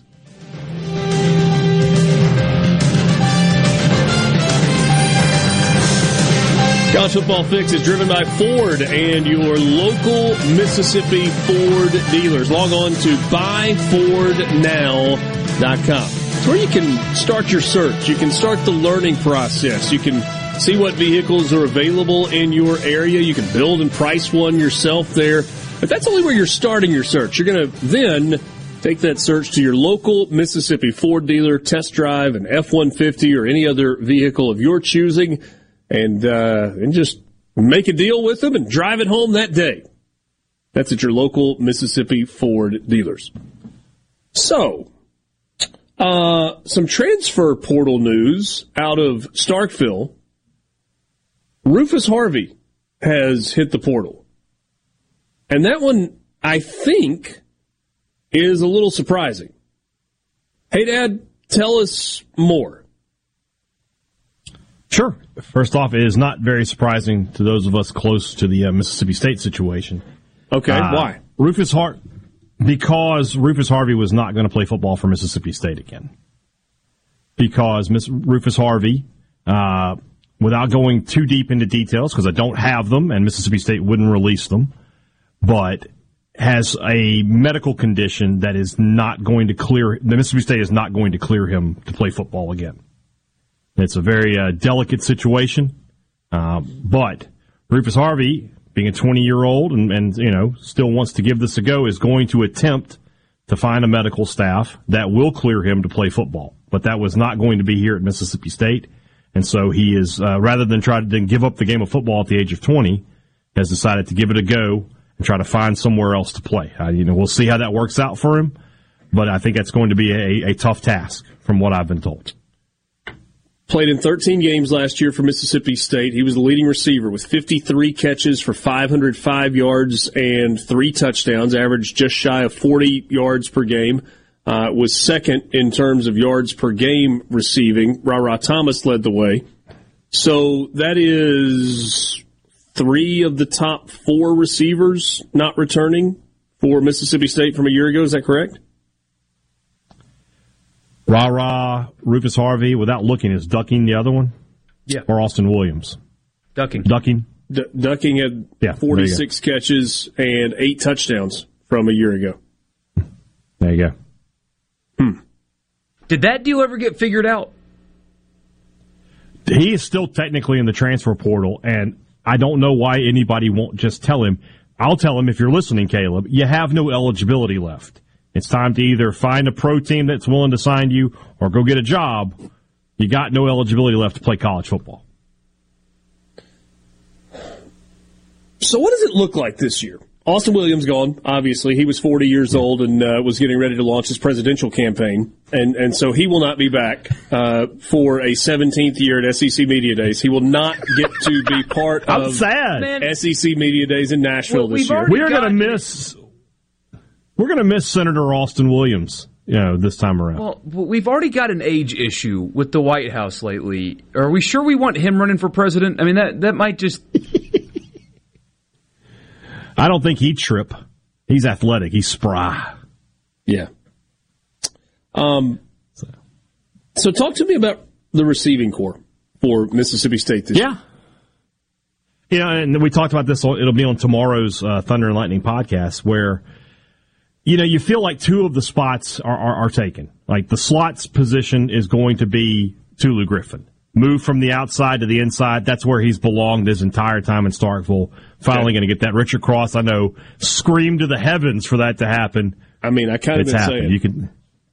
You tell Kevin Barbay thank you if you ever meet him. Maybe he should tell me thank you. Yeah, you know what? You led the campaign.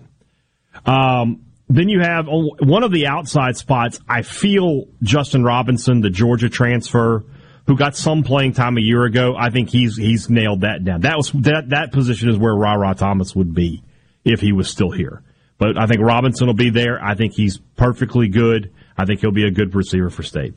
The second outside spot is the one where there's going to be a position battle, I think, this fall. This preseason. And that is between Three different guys in terms of they're different in what they've done at Mississippi State. You have Jaden Walley, who is very accomplished, had a tremendous freshman season, has seen his productions kind of go down these last couple of years. Mm-hmm. So maybe he has one more big year left in the tank. You have Jordan Mosley, who transferred in last year from Northwestern, was injured during the season, had a really good spring for Mississippi State and showed you a lot. I think he's going to be very successful there eventually. And then you have the transfer coming in who was not part of spring practice, Freddie Roberson from Eastern Washington. He'll come in and be a part of preseason drills. Ton of production at the FCS level, and we'll see if that can translate to Mississippi State. Do you think it's safe to say that the number 2 and number 3 receivers for Mississippi State this year will not be running backs in terms of number of catches? I feel pretty confident in that, yes. Although, I will say, Jaquavius Marks only needs 9 catches to become Mississippi State's all-time leading receiver. He will certainly get that mark. He needs 82 catches to become the SEC's all-time leading receiver. I don't think he'll get to that. Woody Marks and Dylan Johnson combined for 96 catches last year. And that's down from the previous year. I think the previous year they combined for like 120. Yeah. Not a one. Not a run in the air. They both had 48 receptions last year for a combined 73 yards. Yeah. And they combined to average 5.95 yards per catch. It's remarkable to have two guys with 96 catches with 0 combined touchdowns. But you'd think and with only that average many 6 yards catches, somebody would break one somewhere along the way. Or you throw a short one and it would just get into the end zone, but it didn't. So Marks will catch passes this year, but he won't catch as many as the receivers and, get to say it, the tight ends. Yeah. What's that going to look like? Well, you've got those 2 transfers coming in. Rylan Godey from Georgia. Jaquarius Spivey comes back to Mississippi State from TCU. 2 guys that have played and have gotten some reps, Spivey more so than Godey. Of course, Godey's been sitting behind 2 All-Americans at Georgia and Bowers and Darnell Washington. So I think, we talked about that today, and Spivey probably has the early edge because he's just played more, but I think Godey's going to be a big part of the offense as well.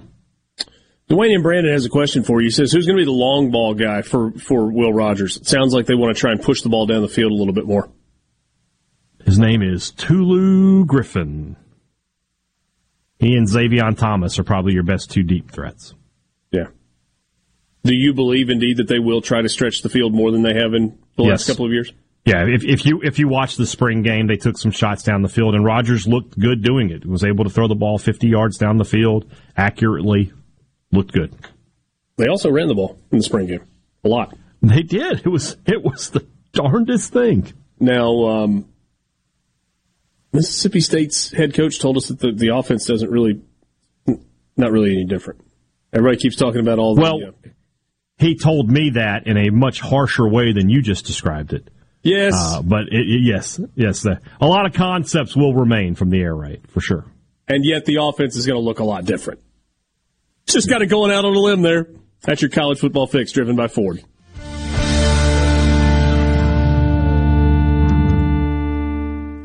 What we're going to do right here is go back. And now back to the sports. This is Sports Talk Mississippi. So let's get rolling on Super Talk Mississippi.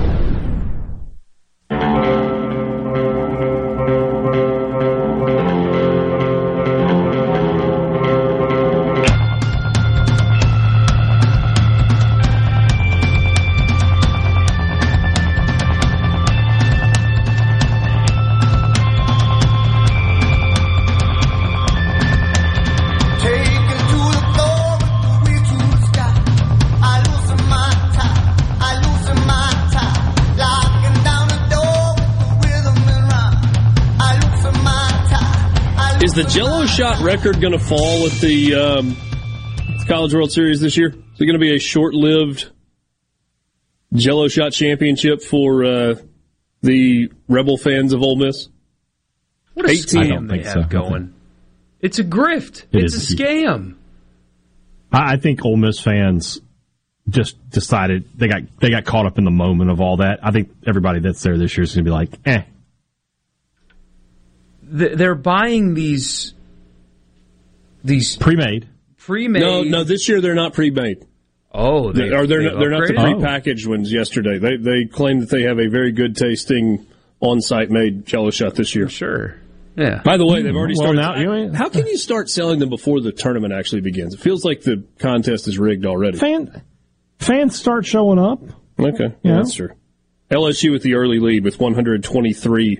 Price has gone up too. They were $4.50 last year, $5 this year. By the way, I would raise the price too after I sold 18,000 to one fan base or whatever it was. Yeah, $5, $1 going to the food bank that each school has declared that is in the competition, and 50 cents going to the local food bank. So if you assume that they've got, like 50 cents in them? In terms of what it costs them?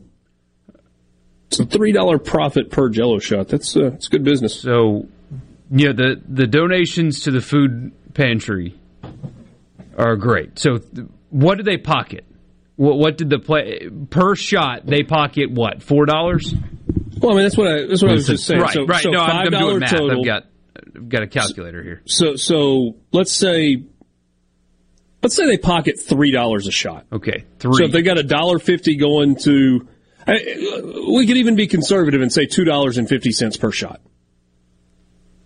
With that $55,000, you could have bought a linebacker and given the rest of the money to the Oxford Food Pantry anyway. Instead, I mean, you won the competition, but at what cost? Well, Walker Jones could have secured a deal with all the money that you bought prepackaged Jell-O shots for. Yeah, but that's all I'm saying. Okay, so on some of the people who kind of went crazy and was like, hey, here's $1,000 worth of shots. Okay, yeah, but I mean, the people that bought 4 of them, I mean, were they really going to spend that $18 with the Grove Collective instead? They were just having fun. I think Hey Dad's onto something. Kind of got caught up in the moment. And then it was like, let's just run it up. Yeah. I mean, there's no telling how many shots were bought after the final out in celebration to get to that final number of 18,777. I mean, if anybody's going to break the record, it's going to be LSU, right? No debating.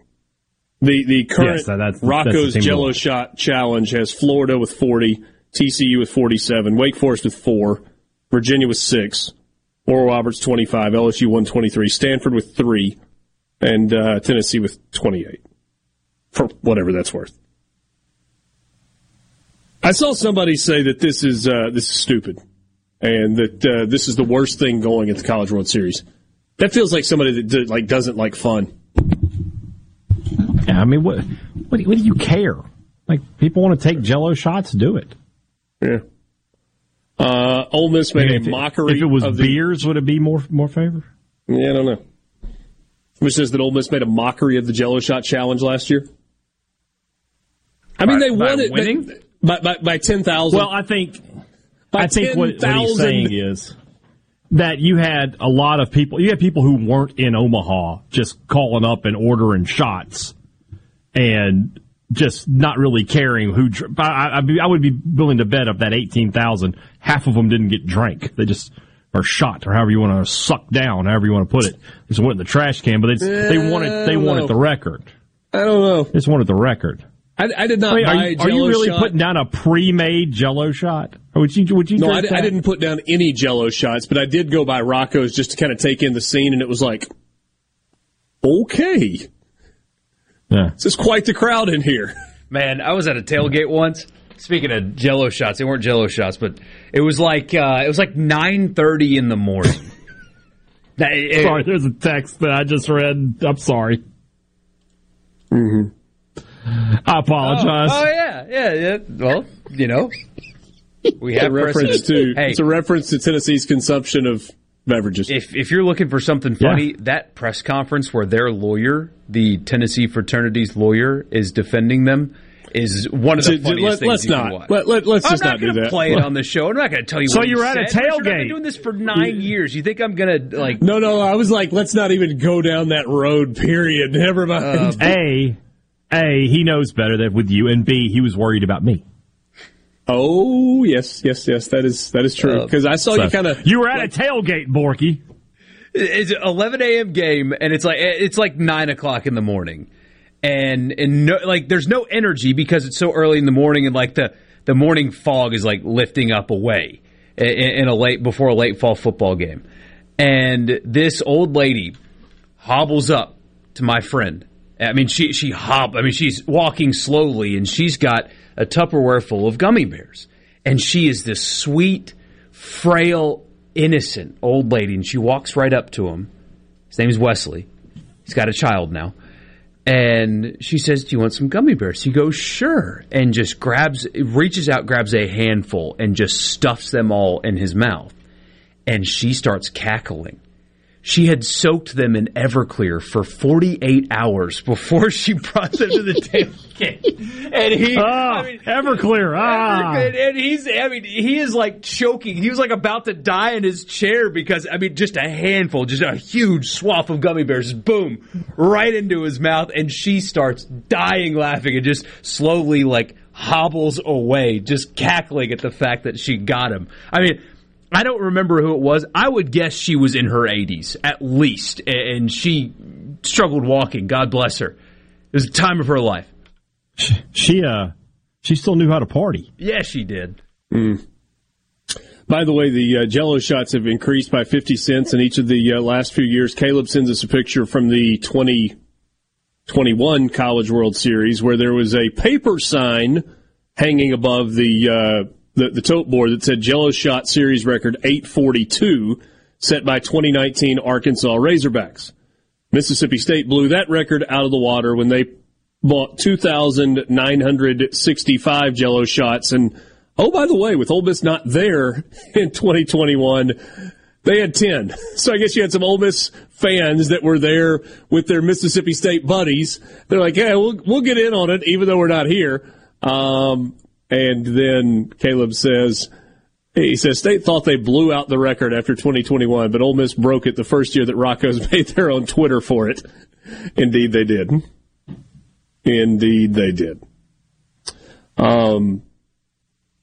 Somebody says that would be off the chain for the fan base of a private evangelical university to win Jell-O shots competition.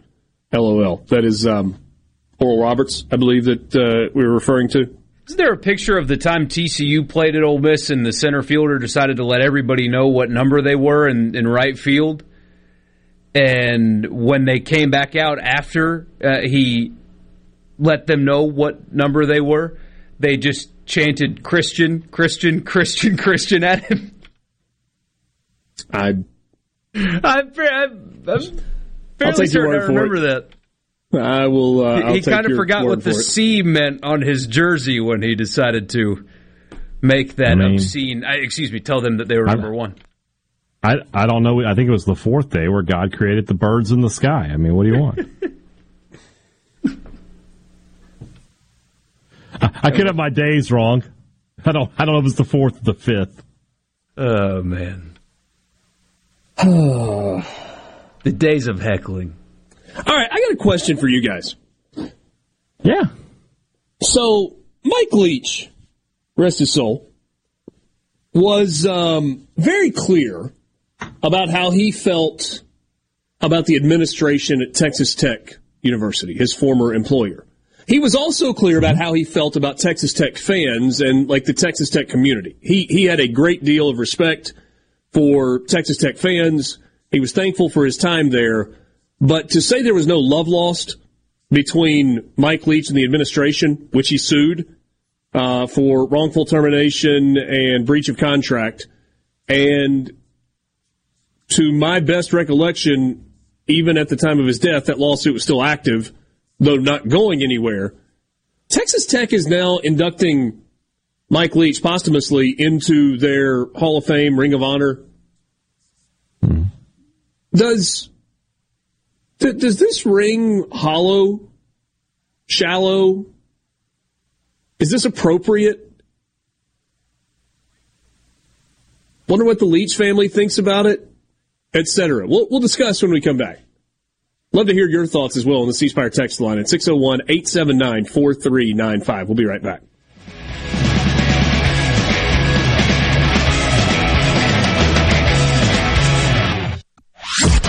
If it's sports in Mississippi, you'll hear about it here. Sports Talk Mississippi. You like this show, huh? Yeah! Super Talk Mississippi. Hey, Mama, said the way you move, gonna make you sweat, gonna make you groove.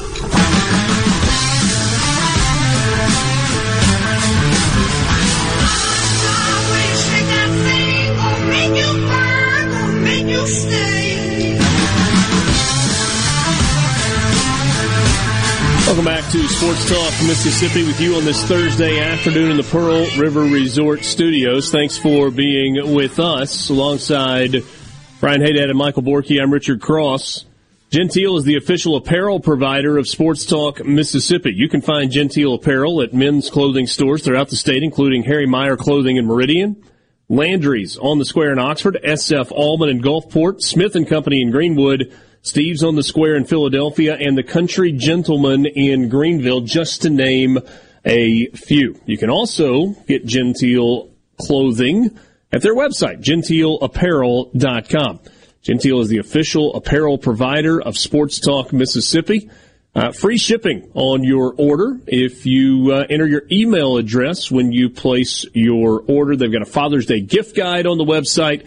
Check out the golf shirts and, of course, the collegiate collection with logoed golf shirts and pullovers from Ole Miss, Mississippi State, Texas A&M, Alabama, Auburn, the Ragin' Cajuns of Louisiana, Memphis, Missouri, and coming soon, got some Southern Miss apparel that will be on there as well. That's at gentileapparel.com.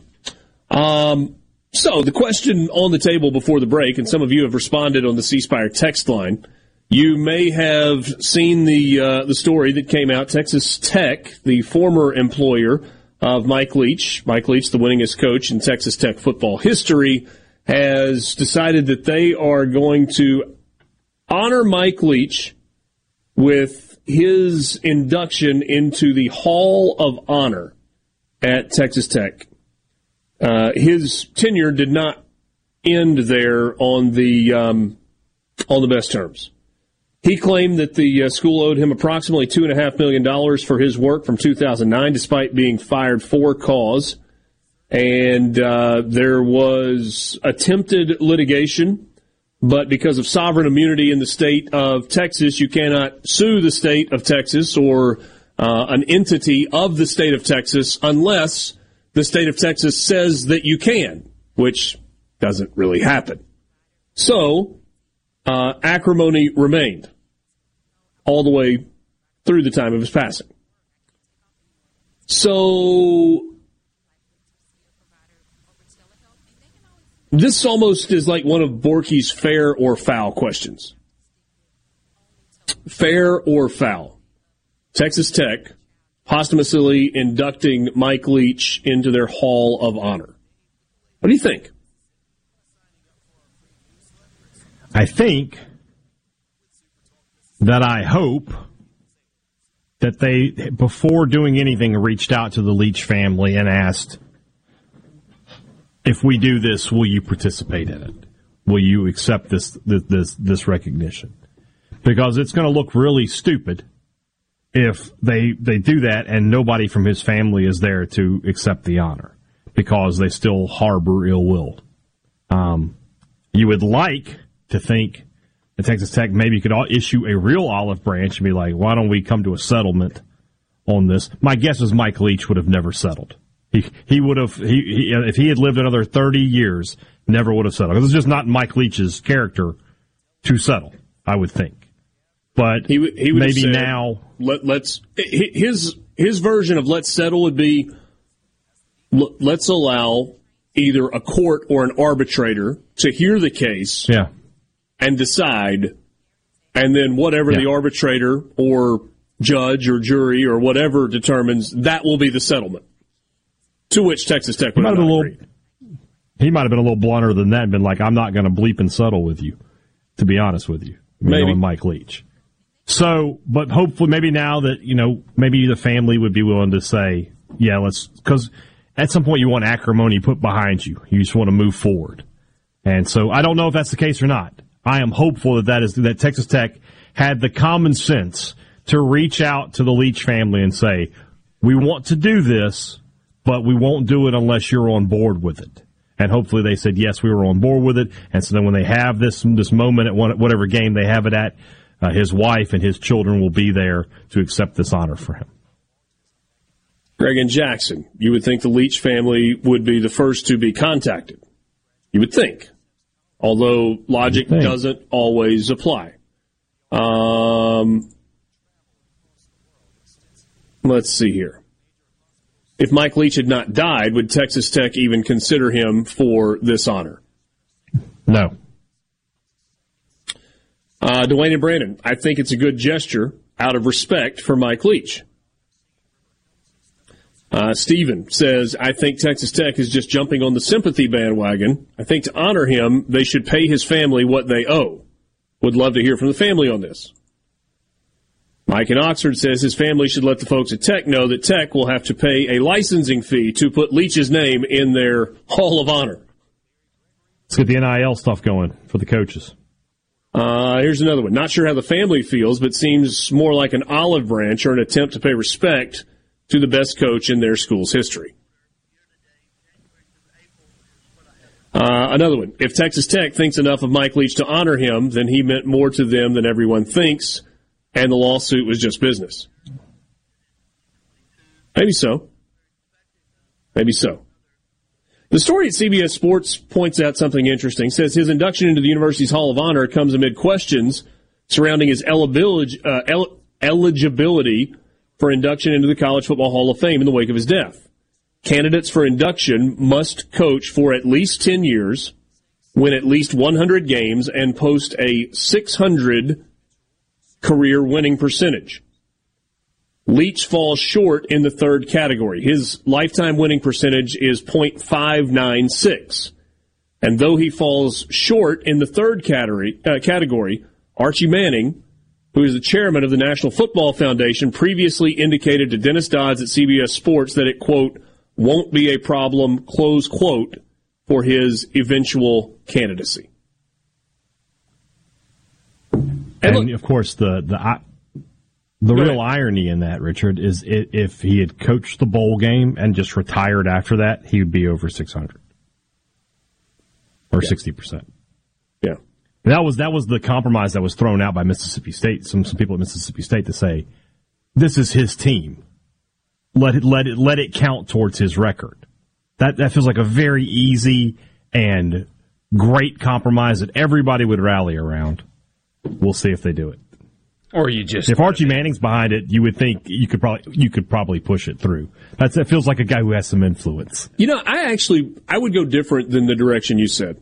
I would not give him credit for a win for a game in which he did not coach, even though that was, as you said, quote, his team, close quote. Mm-hmm. But I would make an exception to the rule. And look, yeah, to me, you can disagree with me if you'd like. Mike Leach is not a future member of the College Football Hall of Fame because of wins and losses. He is not a future member of the College Football Hall of Fame because of what he did at Texas Tech or what he did at Mississippi State. To me, Mike Leach should be a member of the College Football Hall of Fame as a coach because of his offense that changed the game. The air raid offense is part of the story of the history of college football and its evolution through time. And that, to me, is worthy of inclusion in the College Football Hall of Fame because the air raid offense and its offshoots and its principles, its concepts are all over the game.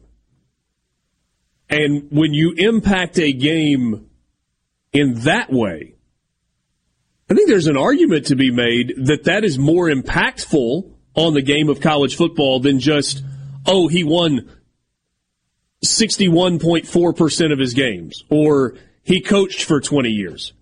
Did you change the game? Mike Leach changed college football through the air raid.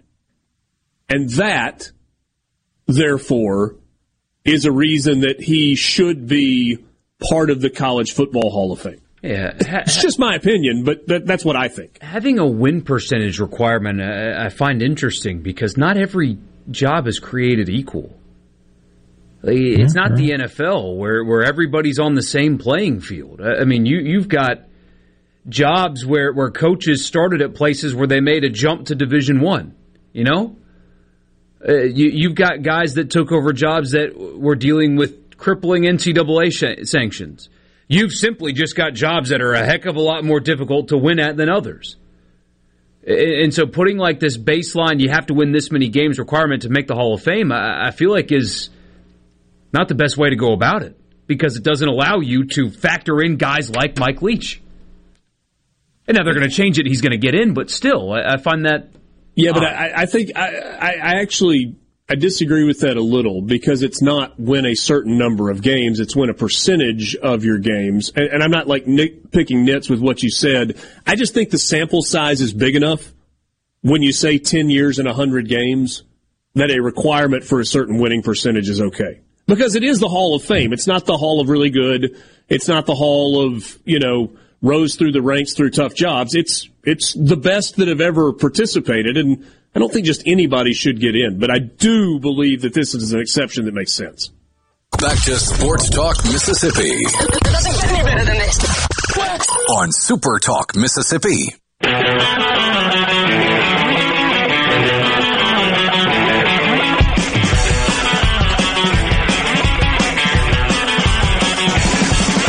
So that he can't gloat and he can't be angry, we got another team for you on our countdown of 100 teams in 100 days. Team number 79, which gets us current and on pace, the South Alabama Jaguars. They've only been a football program since 2009, the Joey Jones era. He was the first coach in the football program's history.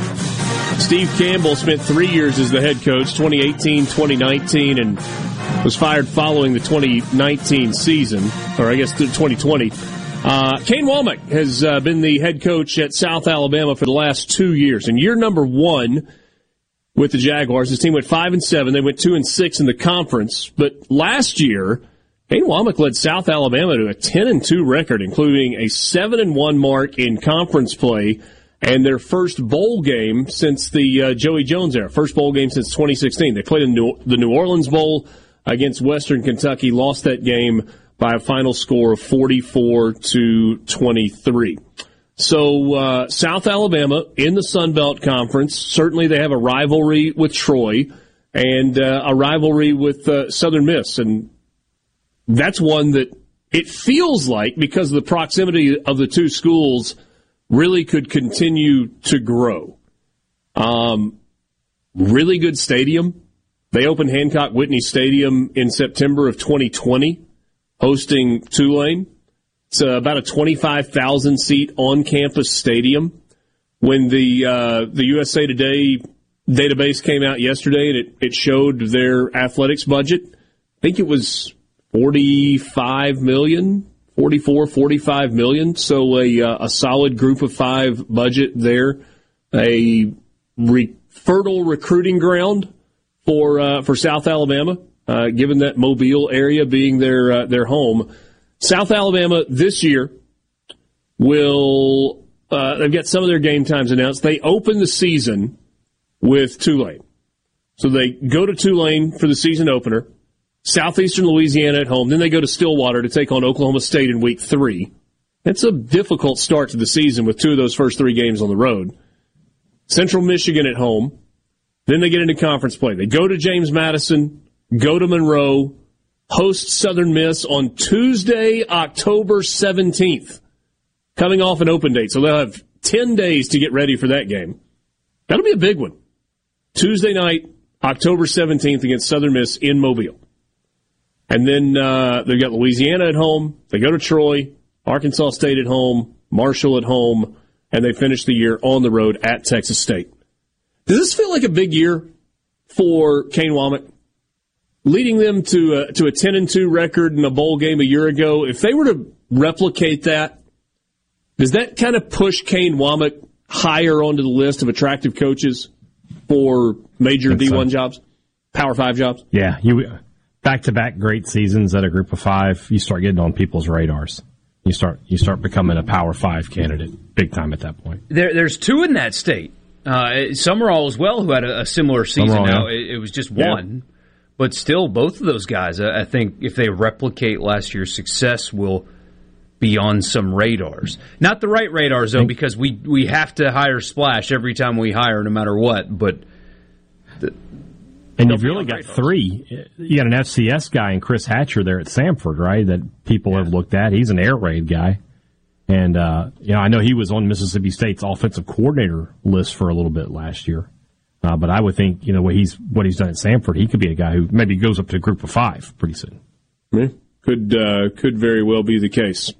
So that's South Alabama, and we'll certainly be keeping an eye out for that game in October, middle of October, October 17th against Southern Miss. South Alabama, team number 17 on the countdown of 100 teams in 100 days. Is there anybody that just jumps off the page as a famous alum from South Alabama, or do you not have that open? I didn't even look it up because we hadn't been doing it recently. That's all right. Somebody said not a bad seat in the house at South Alabama as well. That's a good stadium. So it's a really good stadium. They did a nice job with that. On campus, 25,000 seats. Their facilities are pretty good. Rebuilt the baseball stadium as well. What have you got? Nothing you can say. The number one. No, I could say it. But WWE Hall of Famer Paul Bearer was a South Alabama alum. Of course he was. That made me laugh. It's like, really, he's number one on this list. Goodness gracious. A reminder, Michael Borky and I, Dad will be off tomorrow, so Borky and I will be at M-Trade Park in Oxford for a really cool event. It's the 2023 Mississippi Bombers Summer Southeast Invite. Well over 100 teams, 120 teams for that matter, from 15 states competing. Last year you had 85 softball coaches that were there from across the country scouting the players, just an elite field. And we will be there tomorrow with you from 3 until 6. We'll have college football conversation. We'll talk some softball as well. And don't forget, it'll be a Food Friday. And we always look forward to that. Hey, Dad, enjoy the Foo Fighters. Foo Fighters. Don't do anything too stupid. Or do, if that's your thing. For Michael Borky and Brian Haydad in the Pearl River Resort Studio, I'm Richard Cross. Have a good night.